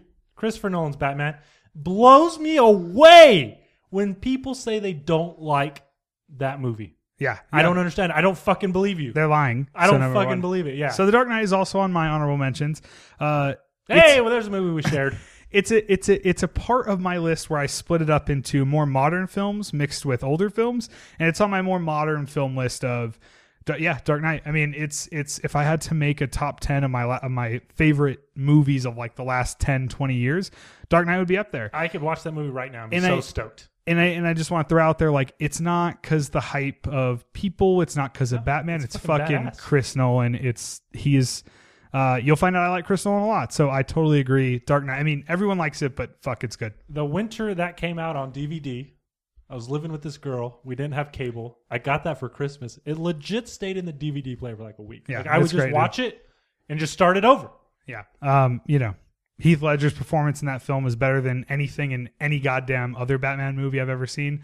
And I'm not a Batman purist, so that's why, I'm a Chris Nolan purist. So Dark Knight, totally agree. So good. So I guess I'll go against because we kind of shared that one. Sure. Okay. Sergio Corbucci's 1966 Django. Now, admittingly, Jenga, a film about the board game Jenga. correct. It was Tarantino's Django Unchained that got me interested in spaghetti westerns, but it was Django that made me like fall in love with the genre and start seeking out more of these films. Spaghetti westerns. Correct. All right, so another honorable mention from me is The Breakfast Club. Now, Hey, good pick. I know everybody knows this film, so these are incredibly popular movies. We know, but this movie means a lot to me. It's just John Hughes at his best. It's fucking The Breakfast Club. It's amazing.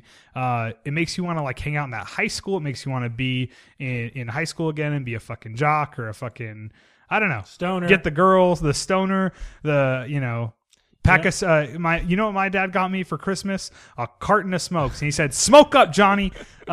Fucking love Breakfast Club. So there you go. You know what? Did not consider that film for my list, but such a great pick. Great movie. Yes.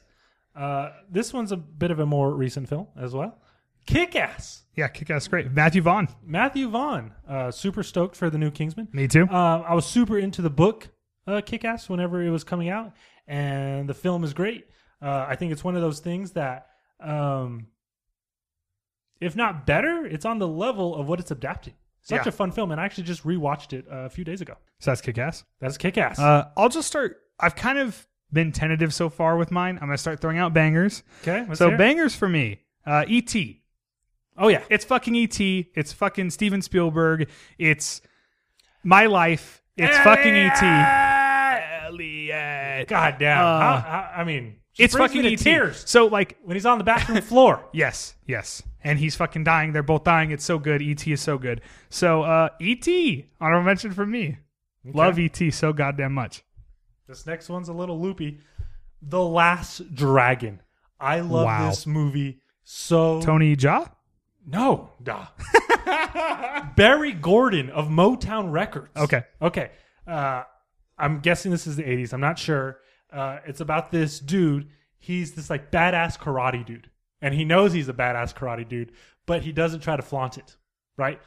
There's this bad motherfucker named Shonuff. He's also a badass motherfucker. And he wants to beat up this first dude in order to be like, I'm the baddest dude.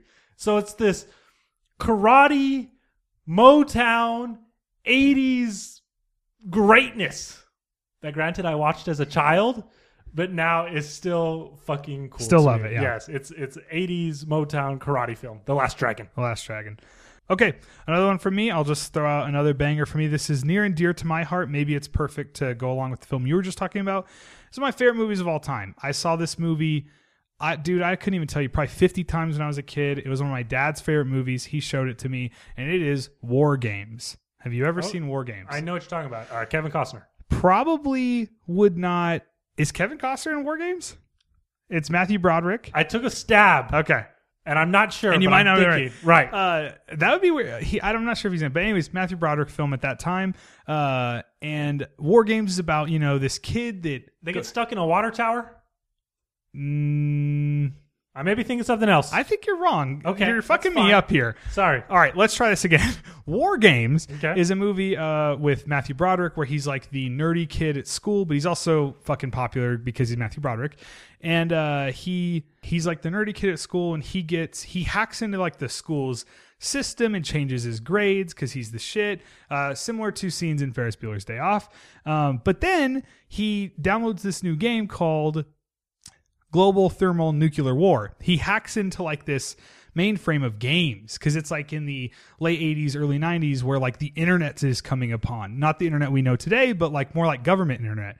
And he gets this game on his computer and plays it. But when he thinks he's just playing a video game, he's actually starting World War III. Okay, this is... Because I'm thinking of something else for sure. It is connected to NATO and fucking... what do you call it? NORAD, sorry. And all types of shit. And I'm trying to just get through this one because if you haven't seen it, you probably don't know what I'm talking about. Anyways, he's starting World War III, and it's global thermonuclear war. He actually has... it was this program no one knew about that he found, and he can launch nuclear weapons. And so it's like kind of this Cold War type film where, he gets picked up and they're like, what are you doing? They think he's like a terrorist at first. And he's like, I don't know what the fuck I was doing. And there's this girl in it that he's attracted to it's just one of the best movies ever. So it's like Ferris Bueller's Day Off, but with like technology of like the late 80s, early 90s. So War Games, one of my favorite movies of all time. Don't think I've ever heard of that one, Doc. You probably wouldn't like it now, but I fucking love War Games. What is another of Eric Hoff's honorable mentions? I missed this going down the list. District 9. Love it. Neil Blomkamp's sci-fi adventure film. His best film, actually. Hands down. Are you keeping up with these shorts he's putting out? I'm not. Me neither. I'm planning on checking them all out. Raka is that first one with those fucked up like snake creatures. Sigourney Weaver? And I really want to see that, but I'm kind of waiting to see them perfectly. Like I want to sit down and watch them. I feel like a lot of people are probably watching them on their cell phones. I want to sit down and put it on and watch it. I think it's awesome that they're getting like praise, Right. because Chappie and Elysium are shaky. So, Elysium's better than Chappie in my opinion. hands down. And so it's just exciting to see him kicking out all these fresh new ideas. Totally agree. I want him to do another great big film. Yeah. I feel like everybody's kind of Blomkamp fans at this point. Like he's kind of a Reddit guy now. And everybody's like, oh, Neil Blomkamp should have made this, should have made that. And it's like, yeah, but the guy fucking made Chappie. He's going to be in director jail for a while, guys. Sony did not give a shit about that movie. Correct. So Let's hear another one from you. another one from me. This is where I'm going to throw out the Coen brothers. Okay. And this is Fargo and The Big Lebowski. These are two of my favorite movies of all time. I've seen these movies, God, I can't tell you how many times. Big Lebowski, grab some beers, fucking grab some White Russians, and just put this movie on. One of the best movies ever. Everyone knows about it. Fargo, I just love. It's like perfect Coen brothers insanity that I love. I love their later films like, No Country for Old Men, or even their True Grit remake. But this is my Coen brothers. This like hilarity ensues with these insane situations people aren't supposed to be in. Fargo, Big Lebowski. I'm also a huge fan of Burn After Reading. Love these films. Have you seen Blood Simple? I have never seen their first movie, Blood Simple, but I do really want to see Very it. good. So Great noir. big Coen brothers fan. These two specifically, Fargo and Big Lebowski, are my Coen brothers. I love everything else they put out, but as well as Burn After Reading. So love those movies. What's another one from you? A film we actually talked about earlier, Stand By Me. Yep, it's on mine too. Hey, that's two films Yeah. on our honorable What do we mention say about list. Stand By Me? That is fucking Great. Fire. What's It's also so tight- goddamn good. Exactly. Yes. What's also tight? It's based off Stephen King. Sure. It is, and it has horror elements, with the body and the leeches and shit like that. Good stuff. Good stuff. Give me another. One from me. The Blues Brothers. John Landis, The Blues Brothers. Okay. Love this film. We're on a mission from God. We've got half a pack of cigarettes. I'm fucking this up, by the way. Half a pack of cigarettes, half a tank of gas. It's dark and we're wearing sunglasses. Hit it. One of the best movies ever. On a mission from God. Love Blues Brothers. My dad was a huge fan of this film, so I've seen it a lot Likewise. with him. So love Blues Brothers. That's what's another one from you? Starship Troopers. Not on my list. Love this film so goddamn much. Paul Verhoeven's gory satirical take on militarism. I'm probably mispronouncing that. Love that fucking film. All right. This is where, again, it gets kind of awkward for me. Jurassic Park. Okay. So just one of the best goddamn movies ever made. One of my favorites of all time. Spielberg's fucking epic Jurassic Park. Wish fulfillment to its highest for kids. You fucking love dinosaurs. They're the coolest things in the world. And then you can fucking see the dinosaurs. Exactly. And then it's not just wish fulfillment like something like Pacific Rim, which we like. This is Spielberg at his best. This is fucking Sam Neill learning to like kids again and want to have kids, and Laura Dern, and just so fucking good. Jurassic Park, just one of the top 10 films ever made. Just goddamn it, Jurassic Park. So, another one from you. The Warriors. Okay. This is directed by Walter Hill. One of my favorite things in film in general is when they can capture a certain time period and display its grittiness. And that's exactly what the Warriors do, as they are a gang in New York City trying to fight their way back home because they've been accused of a murder that they did not commit. Fucking love the Warriors. Absolutely. Another one from me. Wait a minute. Do you like the Warriors? I do. It's never been, I've only seen it like once. Okay. It's never been a film I've seen a million times. Okay. So it's a movie I really want to get like more into, but Sure. yeah, it's the Warriors. I know it's great. I've only seen it once. Lay it on me, sir. So let's go to my newer films, and then I'll throw the last one out last because it's actually my number 6, and I felt bad leaving it off. But Okay. so The Prestige. This Okay. is where Chris Nolan comes out on my honorable shine some more. mentions. The Prestige is one of my favorite movies of all time. This is a more recent film than the ones I've been talking about, and it's about storytelling, it's about filmmaking, it's about how we view the world, it's about so many fucking things. It's Chris Nolan working on the highest level. It's better than Inception. It's better than almost all of his movies. It's pretty much my favorite of his, other than The Dark Knight. I think The Dark Knight is his best film. Oh, that's saying a lot, right? But I love Inception. I love Interstellar. I'm a huge Chris Nolan fan. But The Prestige is that itch for me. It's like that perfect goddamn movie. The Prestige. If you haven't seen The Prestige and you think you like Chris Nolan, please watch this movie. I'm not even going to explain it. It's so fucking good, The Prestige. I've only got one more, Okay. and this is the only time Zack Snyder will ever appear on one of these lists. Wow. Watchmen. Okay. Huge fan of the book, and I actually think it benefits from being such a slave to the material because the material is so goddamn good. So since they took so much from it, it's a great fucking film. Wow. Was not expecting that one. Let's see. You want me just to run down some I'm done. more? All right, so I'll run down some more of my honorable mentions. And again, these are more of my more recent films. I put Cloverfield on here, which I know is a monster film and kind of horror. That's funny because I had that same problem. Okay. And I decided not to include it. And I totally understand it, so we won't talk about it long. We have spoken at length about Cloverfield. It is one of my favorite films of all time. It's one of the most important movies, I feel like, of the modern, at least where we're at in film. Right. Fucking love Cloverfield. Yeah, Cloverfield's so good. It's this Kate Hudson movie where she's a shoe designer, but she can't get a man. It's really good. Okay. Thank you for that. Another film, I decided to put a Pixar film on here. So my favorite Pixar film is Toy Story 3. WALL-E. Fucking It's close. love WALL-E. WALL-E's great. It opens with like this 30-minute opening with no one talking. It's just the goddamn WALL-E robot driving around. There's no speaking in 30 minutes of the film. This is Andrew Stanton. And I love his films. He actually ended up doing John Carter, which was a piece of shit, by no fault of his. But yeah, WALL-E, my favorite Pixar film. Let's do some comedies because they're not going to be on my top 5. Okay. Dumb and Dumber, my favorite comedy of all time. Just Dumb and Dumber. Fuck. Big gulps, huh, guys? Big gulps, huh? Well, Mock. see you later. Yeah. Yeah. So, Dumb and Dumber. Just give me the damn number. Well, he's fucking on fire.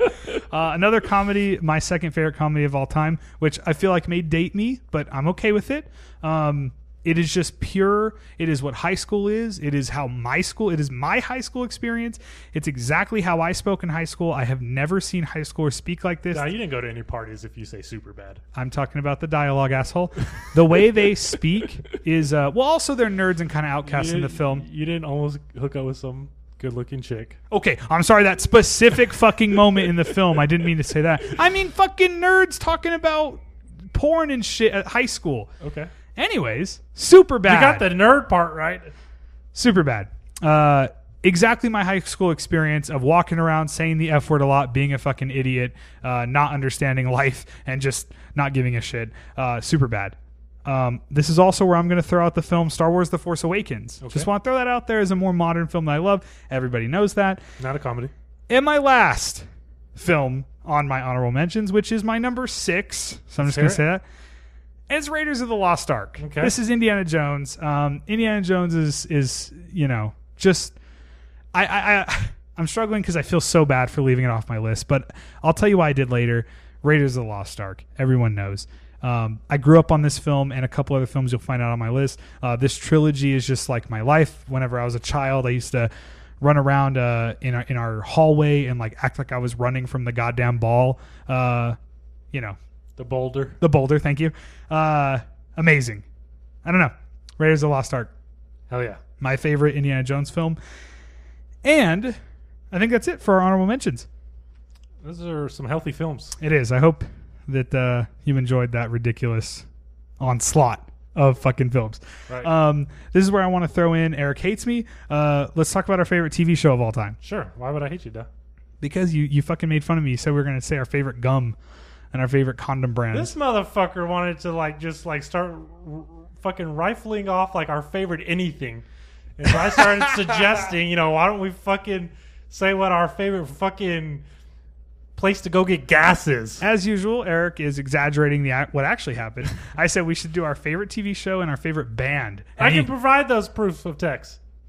What is Eric's favorite television show of all time? The only show that fucking matters, Seinfeld. What about yours? You have nothing else to say about Keegan? it?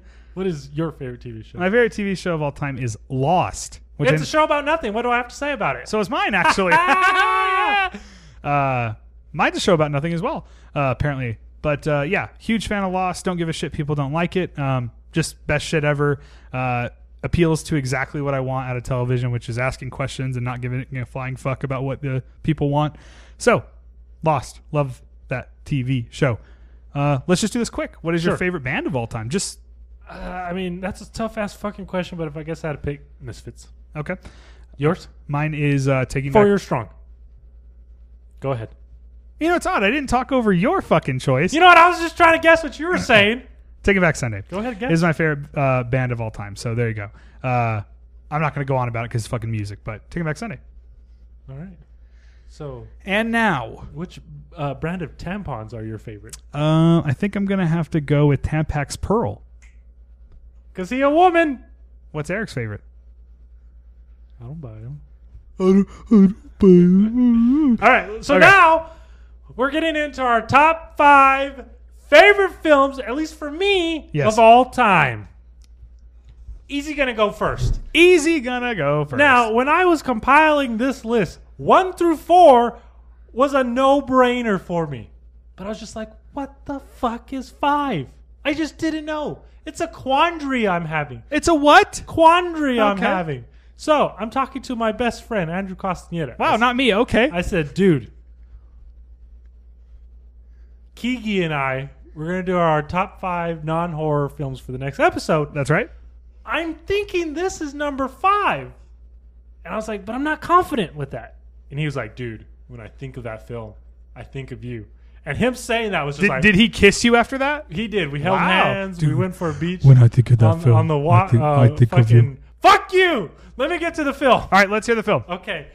This film balances this fine line of being fucking dumb as hell and fucking amazing at the same time.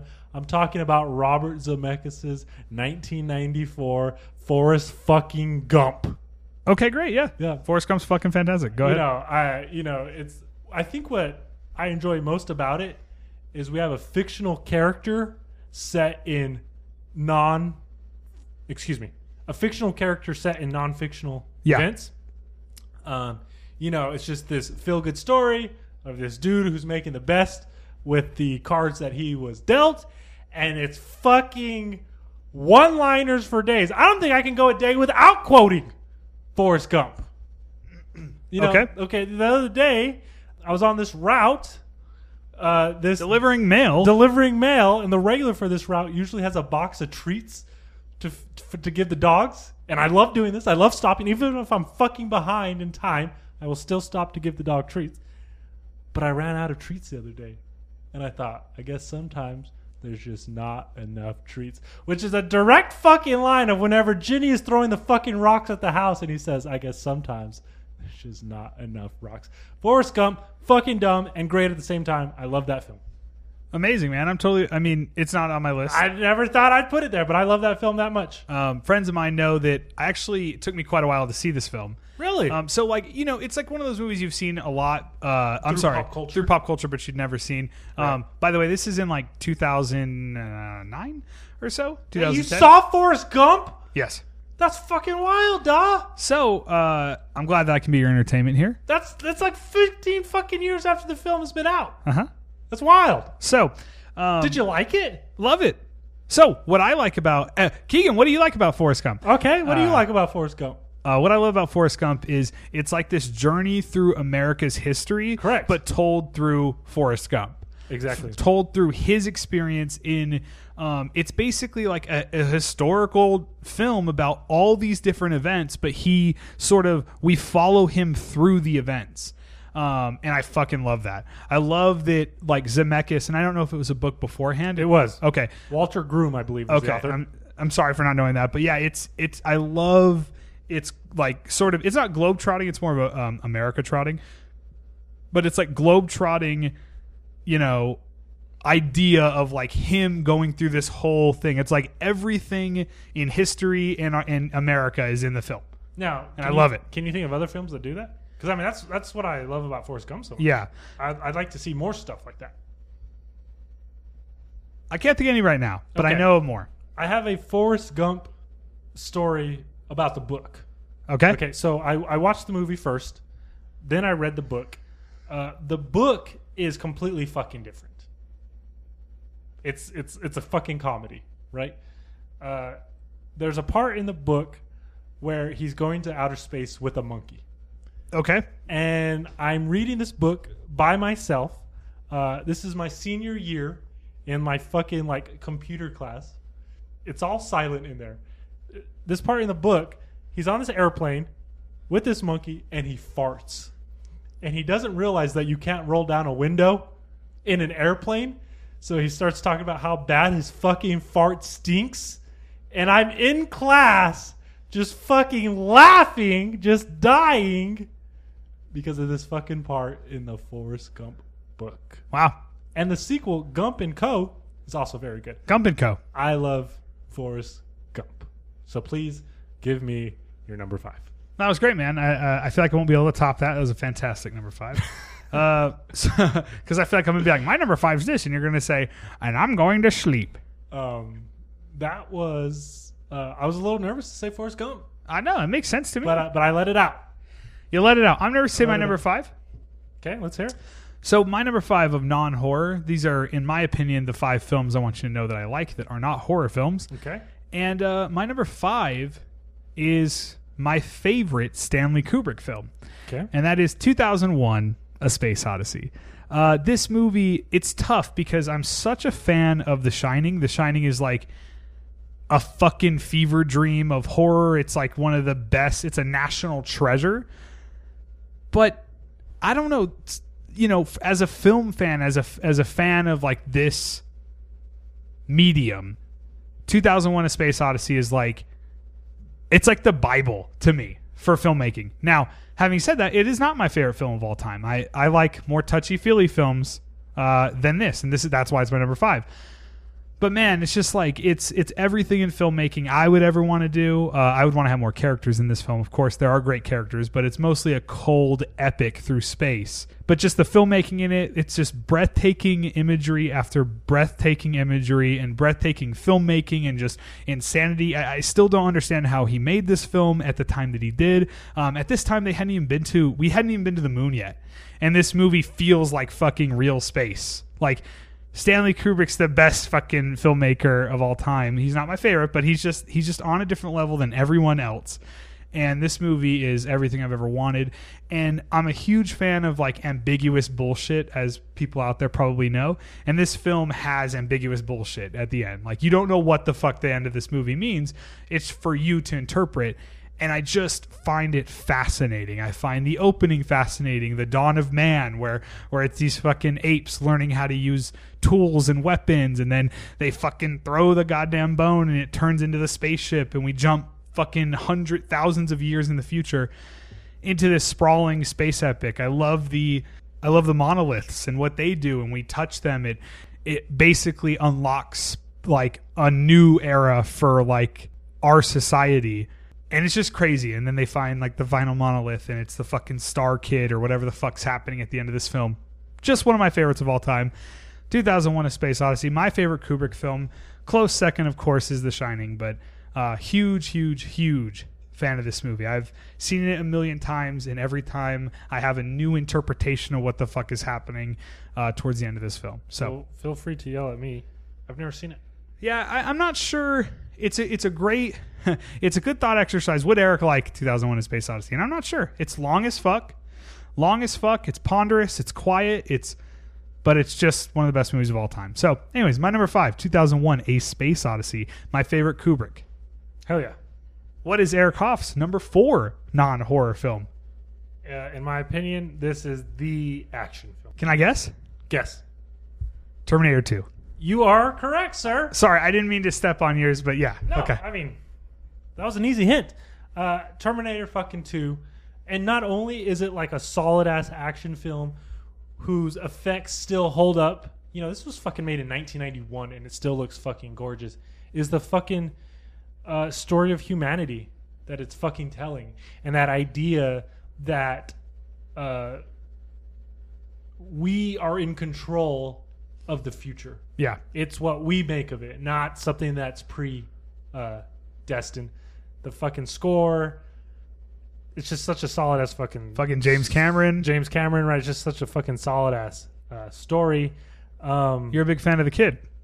Yeah, Edward Furlong, John Connor, and like, goddamn, it's just all so good. What else do I say about Terminator 2? And I agree. This these films are so tough. I mean, we talk about this a lot, but when they're like this to us, like, how do you even talk about it? Like, when I said E.T., I'm just like, I don't know, fucking E.T.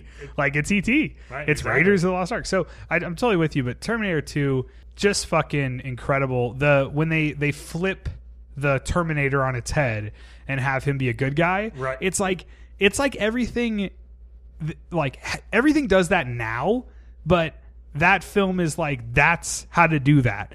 Is like, he's the scariest goddamn thing in the world in the Terminator, but then he comes back in Terminator 2 and he's your best friend. And the villain is like, how the fuck are you going to stop him? Yeah, he's awesome. Yeah. Fucking awesome. And the effects, while they don't look great today, I think they hold up. Absolutely. I think they hold up today. 100%. They don't look perfect, but they hold up enough. Like, it's kind of like Jurassic Park. If you actually look at some of the dinosaurs in Jurassic Park, some of them don't look that great, but it holds up because the filmmaking is so goddamn good in everything both else those about films. it is great. Yeah.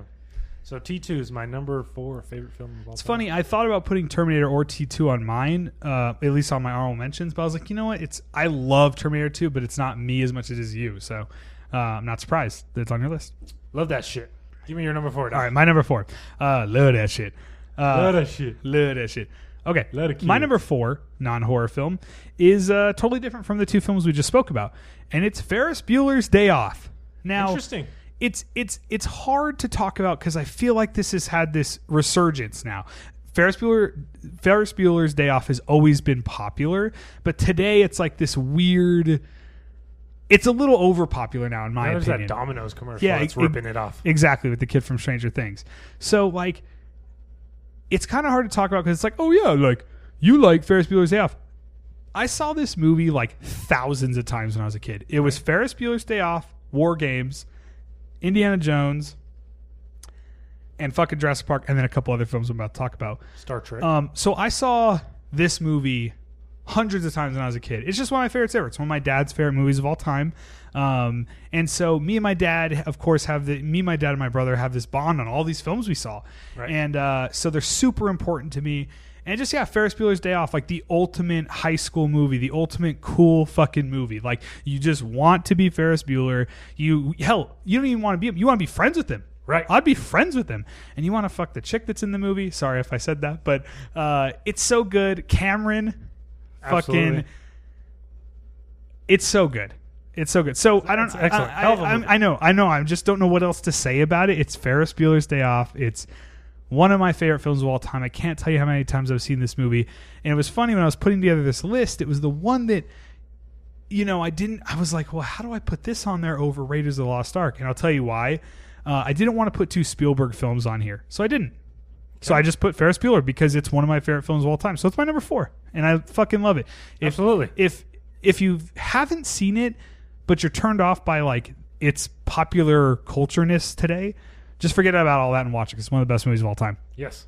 John Hughes. Absolutely. I fucking love John Hughes.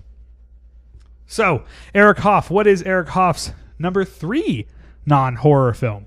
This is exciting. This is a film that would never, ever make a top list. I'm excited. This one I'm about to say. It's a film that my father showed me. So that is part of the reason I adore it as much as I do.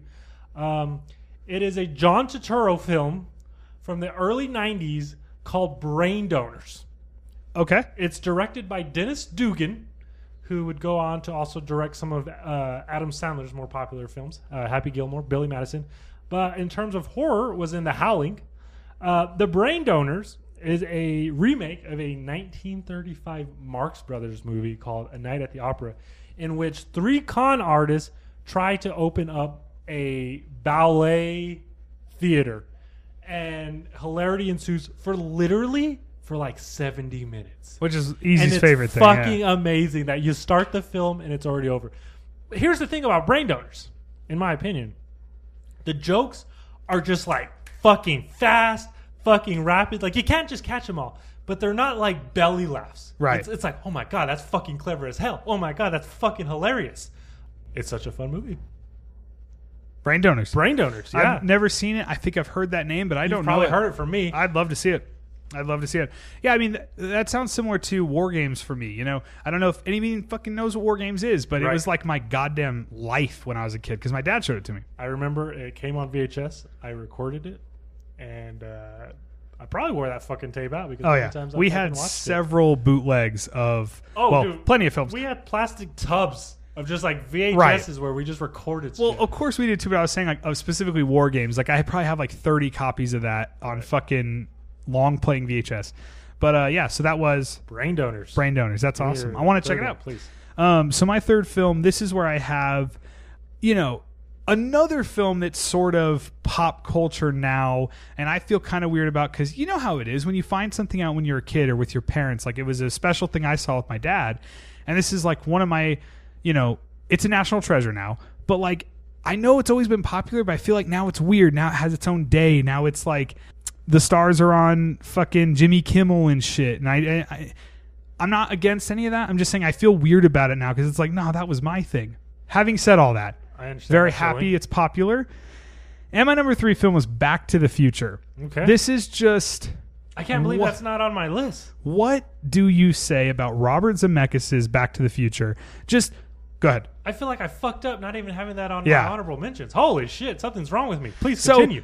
Back to the Future. I'm getting goosebumps just saying the name. This is just one of the best films ever made. This is what I want filmmaking to be. This is what I want movies to be about. Wish fulfillment, going to, the past and like, I don't know, just all the things.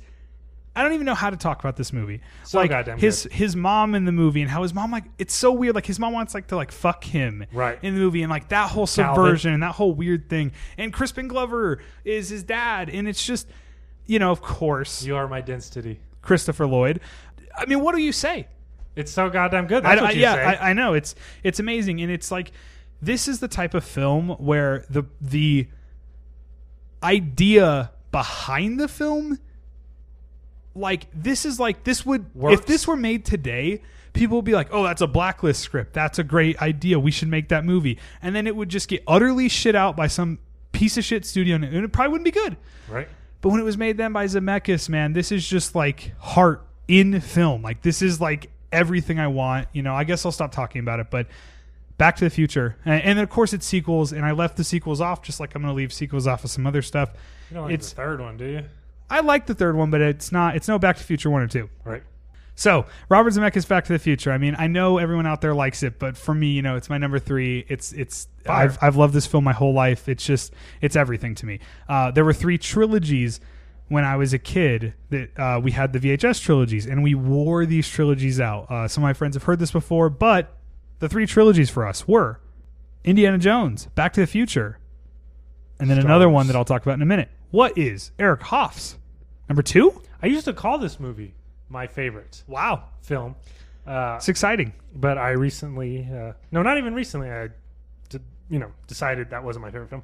Anyways, I'm talking about Paul Thomas Anderson's Boogie Nights. Yes. This is with Mark Wahlberg, where he becomes a porn star in the late 70s and early 80s. This is loosely based on real-life porn star John Holmes. He becomes so popular, he starts doing so well.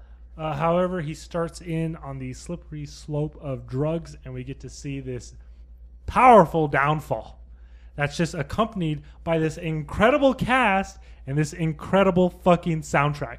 Like, they need to do a screening of Boogie Nights where there's a dance floor also in the auditorium, so you can just fucking be getting down to the incredibleness of Boogie Nights. What's great about it is like, I don't want to call it grim, but I appreciate how like it gets dirt underneath its fingernails when talking about the adult film business. Right. It's just such a goddamn good movie. Well, let's do this right now. I've never seen Boogie Nights. What? Yeah. Duh. I remember one fucking night we were in the Hastings parking lot. Rip Hastings. And you were talking about like you wanted to rent a movie or something. Does this sound familiar? I don't know. Probably, yes. I mean, you've told me to see this for a long time. If you want to see a piece of masterclass American filmmaking, watch Boogie Nights. Look, I'm a P.T. Anderson fan. I've never seen a lot of his earlier films. Honestly, I started watching his movies because of you, because of your love of Boogie Nights. So, love fucking Boogie Nights. Yeah. So that blows me away. I've never seen it. Duh. I could have just moved on, right? Duh. Boogie Nights. Boogie Nights. Okay, so there's a scene at the end. Okay. Okay, I'm gonna try to avoid spoilers. There's a robbery occurring. Okay. Okay. It's so fucking tense that when it concluded, I felt like I had an out-of-body experience. Wow. Like, I was so involved in what I was seeing that when I came back to my senses, I was like, oh shit, I'm just sitting in my bedroom at my mom's house. Right. I forgot where I was. Boogie Nights transported me to a different time and era. Hey, it was man. fucking magical. I want to see it, so that's awesome. I've always loved your love for Boogie Nights because it's a film I've never seen. I need to see it. Yes, Boogie Nights, fire. Please give me your number 2, sir. All right, so my number 2 is predictable if you know who I am because you know what my number 1 is. But my number 2 is, again, this is that thing where, I'll make this quick. It's a pop culture thing. Everybody loves these films now. It's a big deal. But, like, this is, like, my childhood. This is all I ever watch. This is all I fucking care about. And it's Star Wars A New Hope. And my favorite Star Wars film is not Empire Strikes Back, which everyone says is their favorite. I love Empire, but A New Hope is my Star Wars. I watched this movie fucking over and over and over and over and over again. When I was a kid, we had the VHSs. We had the 3 trilogies like I spoke about earlier. This was one of them, and it was A New Hope on fucking repeat. I love this film, and I love it how complete it is. It's a start to finish film instead of Empire Strikes Back is sort of the middle film, and then Return of the Jedi is again a continuation. But I love the structure of A New Hope. It's this Luke is found, and then he goes off on this journey, and then there's an ending to the film, and I really like that. Now, I'm not saying that I'm against things like that. I love Force Awakens, which doesn't really have an ending and things like that. But I love A New Hope's perfect structure. I feel like this is like the perfect fucking movie. I mean, it takes me to that goddamn place. It takes me to, Tatooine and the cantina and just all those places. And, its score is, you can just play the score and I get goosebumps. And I don't get goosebumps just because it's good. It just means so much to me. I watch this movie thousands of times with my dad. Like this and my number one, all my films really are related to my dad, which, for whatever reason, that's what's important to me. He was kind of the one that got me into film in this way. So yeah, Star Wars: A New Hope. This is my favorite Star Wars, and it's my number 2.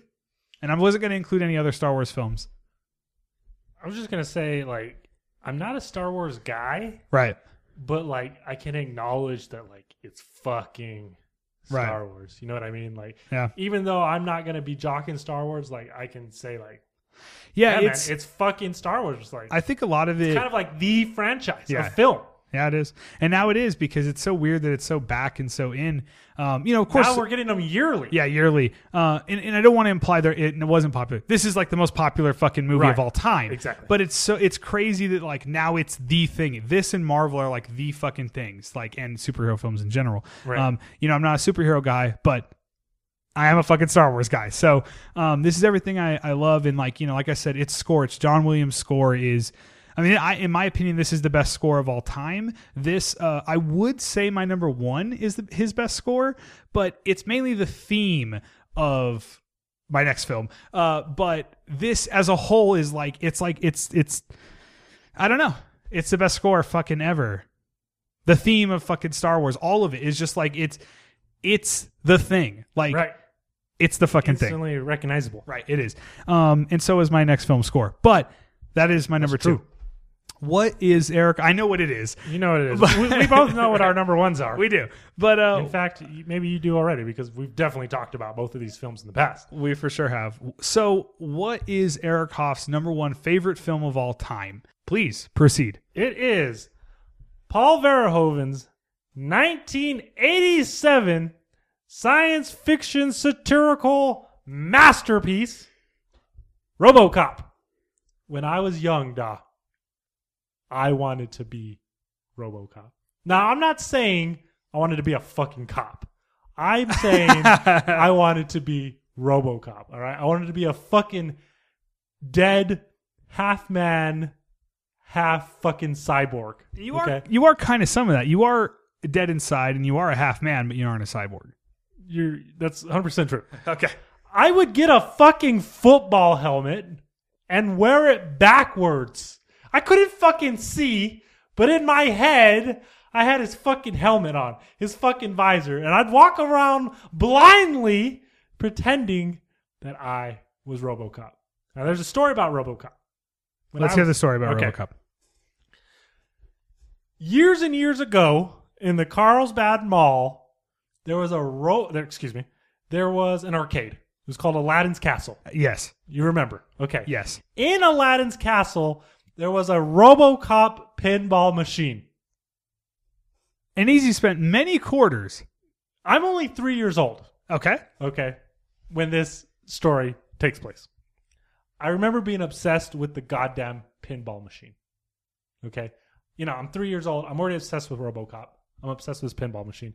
It had dialogue from the film. After your last quarter, it would tell you something like, "Thank you for your cooperation." So anyways, we cut to a Saturday in my 3-year-old life. 3 years old. Okay? A Saturday. It's a Saturday, right? My mom is having company. And my mom is one of those people that if she's having company over, then the house must be clean. I think that's all moms. Okay. So she passes the responsibility of me being watched to my 2 older brothers. Okay, at this time, one of my older brothers is 7 and my other older brother is 13. Okay? Tasked with watching me. Okay. She's vacuuming underneath the fucking cushions of the couch. And what do I find? I find a fucking token to Aladdin's Castle. And the only fucking thing that I want in the whole world is to go and play the RoboCop pinball machine, right? Mm-hmm. So I say, "Mom, 3-year-old E-Dog pleading, "Mom, take me to Aladdin's castle so I can play." Did you call her Da? I said, did I say da? No, but Mom, Da. I'm pleading with her, please take me to Aladdin's castle. But of course she won't because she's cleaning. So I go to my old Goddamn cleaning. So I go to my two brothers, Darren and Jeff. Tell them, please take me to Aladdin's castle. They don't want to do it. So what does 3-year-old Eric do? He walks. I set out by myself and walked to the mall. And no one gave a shit that you left? Nobody knew. Wow.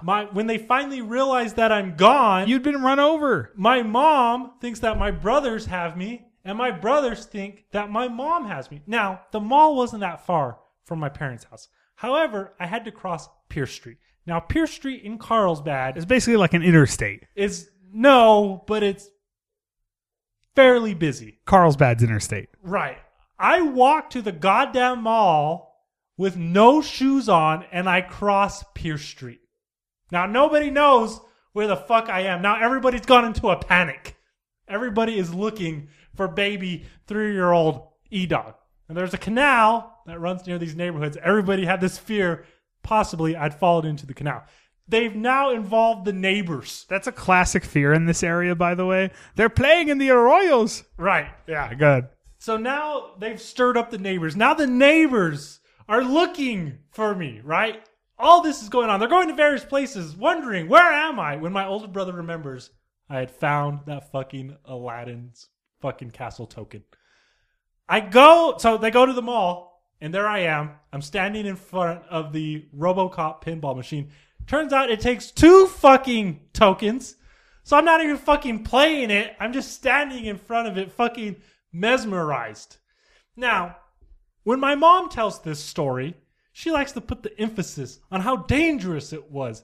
That 3-year-old E-Dog, Eric Coffins, ventured out on his own just to fucking try to play the goddamn RoboCop pinball machine. But when I tell this story, I like to put the emphasis on, at 3 years old, I was already obsessed with RoboCop, and at 29 years old, you're just as obsessed. I'm just as obsessed, yes. Just a week or so ago, I rewatched it for my birthday. I found new shots in the film that I was like, God damn, that's excellent. The violence, the gore, the music, everything about it.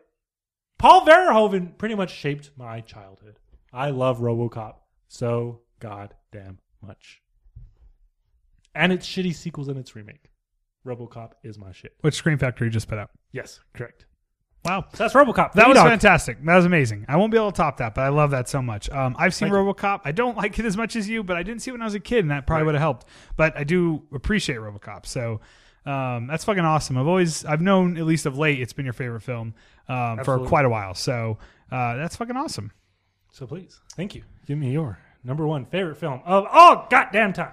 I don't think that I can top that, and I don't think that, right now I'm trying to think of stories. I don't know. My mind's just set on tiny E-Dog, shirtless, shoeless, and homeless, crossing Pierce Street. Interstate 10, and fucking getting to that goddamn pinball game. But the show must go on. What's crazy is that nobody gave a damn about me either. No, nobody fucking cares about you. They still don't. Like in terms of like the other people, Right.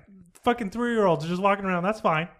Go ahead. So that sounds like Carlsbad to me, but Yeah, Carlsbad. yeah, no shit. But the show must go on. So Correct. I will attempt to explain why my number one film of all time, my favorite film of all time, the most important film to my life, the wickedly talented, the one and only, is Jaws. It's Steven Spielberg's Jaws. It's Steven Spielberg's best film. It's his most important film. It's the most goddamn important thing in my life. Whenever I was a kid, when you're a kid, you love sharks.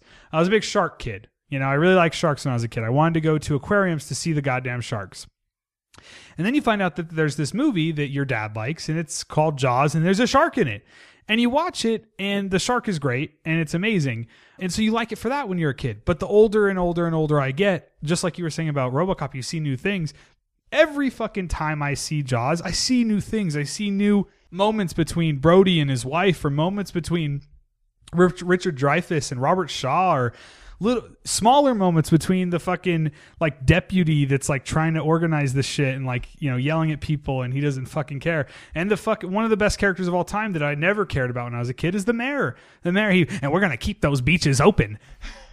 He has one of my favorite lines of all time, which is, you know, you yell barracuda and everybody says, huh, what? But you yell shark. And we got a panic on our hands on the 4th of July.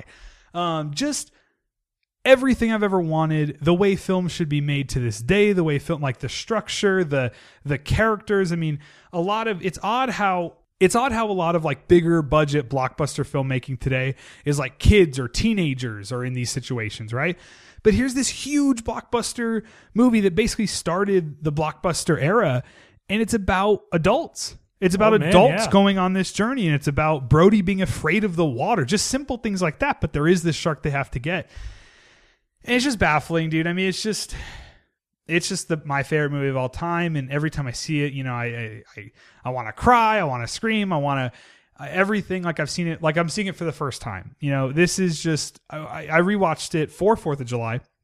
Actually, at Milton's, we did a little screening out there, a private screening. We both recently rewatched our favorite films. Right. And, you know, I saw new things in that, even on this piece of shit screen outside that they just set up on a horrible projector.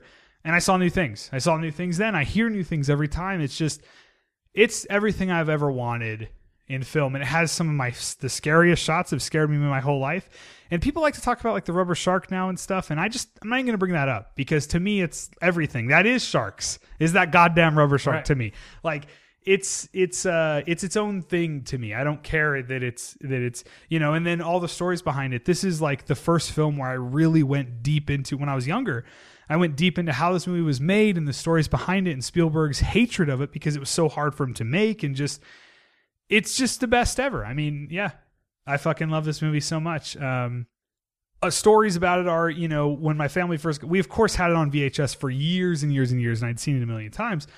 But when DVDs came out, the first DVD I ever bought, I actually bought at Office Depot in Carlsbad because my dad was working there at the time. Long story on that. But he was working there at the time, and I went there to see him, and they had a little DVD section at the front, and they fucking had Jaws. So I bought it. It was my first DVD I ever bought, was Jaws, and I watched all the special features on that DVD over and over again. It had so many good documentaries on DVD. This cast, the story, the ocean, how they shot it on the ocean. When you see films now, like they fucking suck if they're on the ocean. Aside from Dunkirk, which was fucking awesome, they shot out there on the ocean so you can feel the waves. You feel like you're out there. They don't do that anymore. They did that in Jaws, and you can feel it. You can feel the ocean. It's the barrels. You're gonna need a bigger boat. Jaws. And what's awesome is I feel like shark films are a genre now. Yeah, and I think that's great that like you almost have something to like provide. You know, obviously they're never going to be as good as Jaws. Yeah, but it's almost like something for you to look forward to. You know, like yeah. I don't have any dead cop movies to look forward to. Dead cyborg cop films to look forward to. So I think that's awesome that it's such a big and influential film that it created a genre of its own. Yeah, I mean, everyone out there knows, but it's basically the fucking movie. Now, obviously, like you said, Star Wars is like the franchise, but Jaws has become like, if you ask any filmmaker today, who are the younger filmmakers like Dan Trachtenberg or like the guy that did Skull Island, their answer is always Jaws. It's always Jaws. Like this generation is like all so influenced by that film. And Spielberg, dude, like this is just him working on another level. It's such an adult film, but it's about them just going to kill this shark. Quint, you know? Quint's so goddamn good. I'll catch him. And I know that you're also a strong proponent of the sequels. Yeah, I love Jaws 2. I've spoken about it before. I'll wrap it up like with the sequels. I love Jaws 2. It's basically a slasher with a shark. And then Jaws 3 is like a piece of shit, but I love it. And 4 is kind of an abomination, but it brings back Lorraine Gary, who is Brody's wife in the first film. And so I love that she's in it. Michael Caine's also in the 4th film. And it's bad, but I like it. But 2 is fantastic. Please watch Jaws 2. It's fucking awesome. But yeah, Jaws, my favorite film of all time. Everyone out there knows it, but I hope I was able to somehow exclaim why I like it so much. Absolutely. Also, that score, by the way. Oh, yeah. Dun dun. Dun dun dun dun dun dun dun. Okay. So you've reached the end of this episode. Yes. I assume most people have seen these films, but at least you know what else we like aside from Right. horror films. We hope this episode was illuminating for you to find out what films me and Eric like. And I think our number ones perfectly encapsulate the difference between Eric and I. He grew up on RoboCop.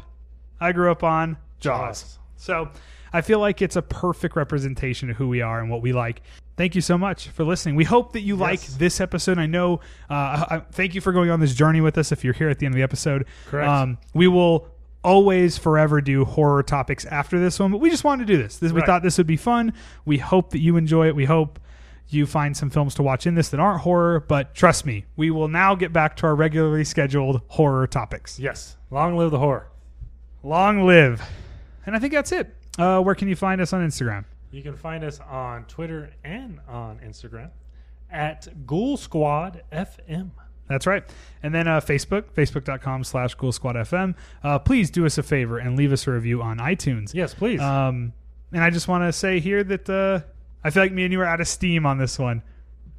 It's also kind of steamy in here. So, Keegan suggested I don't turn on the AC. That's true. So That is true. So it wouldn't come on, and then the mic's picking And up. it is a so it's hot as hell right now in my fucking kitchen. Scorcher in here. By the way, if you hear any buzzing in our episodes, it's because we record right next to a goddamn refrigerator. Also, let's hope that lightning got picked up. Yeah, absolutely. It's actually called thunder, but that's okay. Like thunder and lightning. Okay. Thank you so much for listening to this episode of the Ghoul Squad podcast. I actually think we know what our next episode is going to be. If you've made it this far, we think our next episode of the podcast is going to be our top 5 John Carpenter films. Yes. So, like I said, we're going to get right back on it. John Carpenter, man. Fucking best ever. So, JC. I ain't talking about Jesus Christ. I ain't talking I'm about talking about JC. the real Lord and Savior, John Carpenter. All right. Thank you so much for listening to this episode of the podcast. We hope that you will listen to our next one. And goodbye. Enjoy Eric's band, Prom Night Girls. with Ghouls, you fucking back off. Ghouls You Fucking Back Off. Goodbye, everybody. Bye.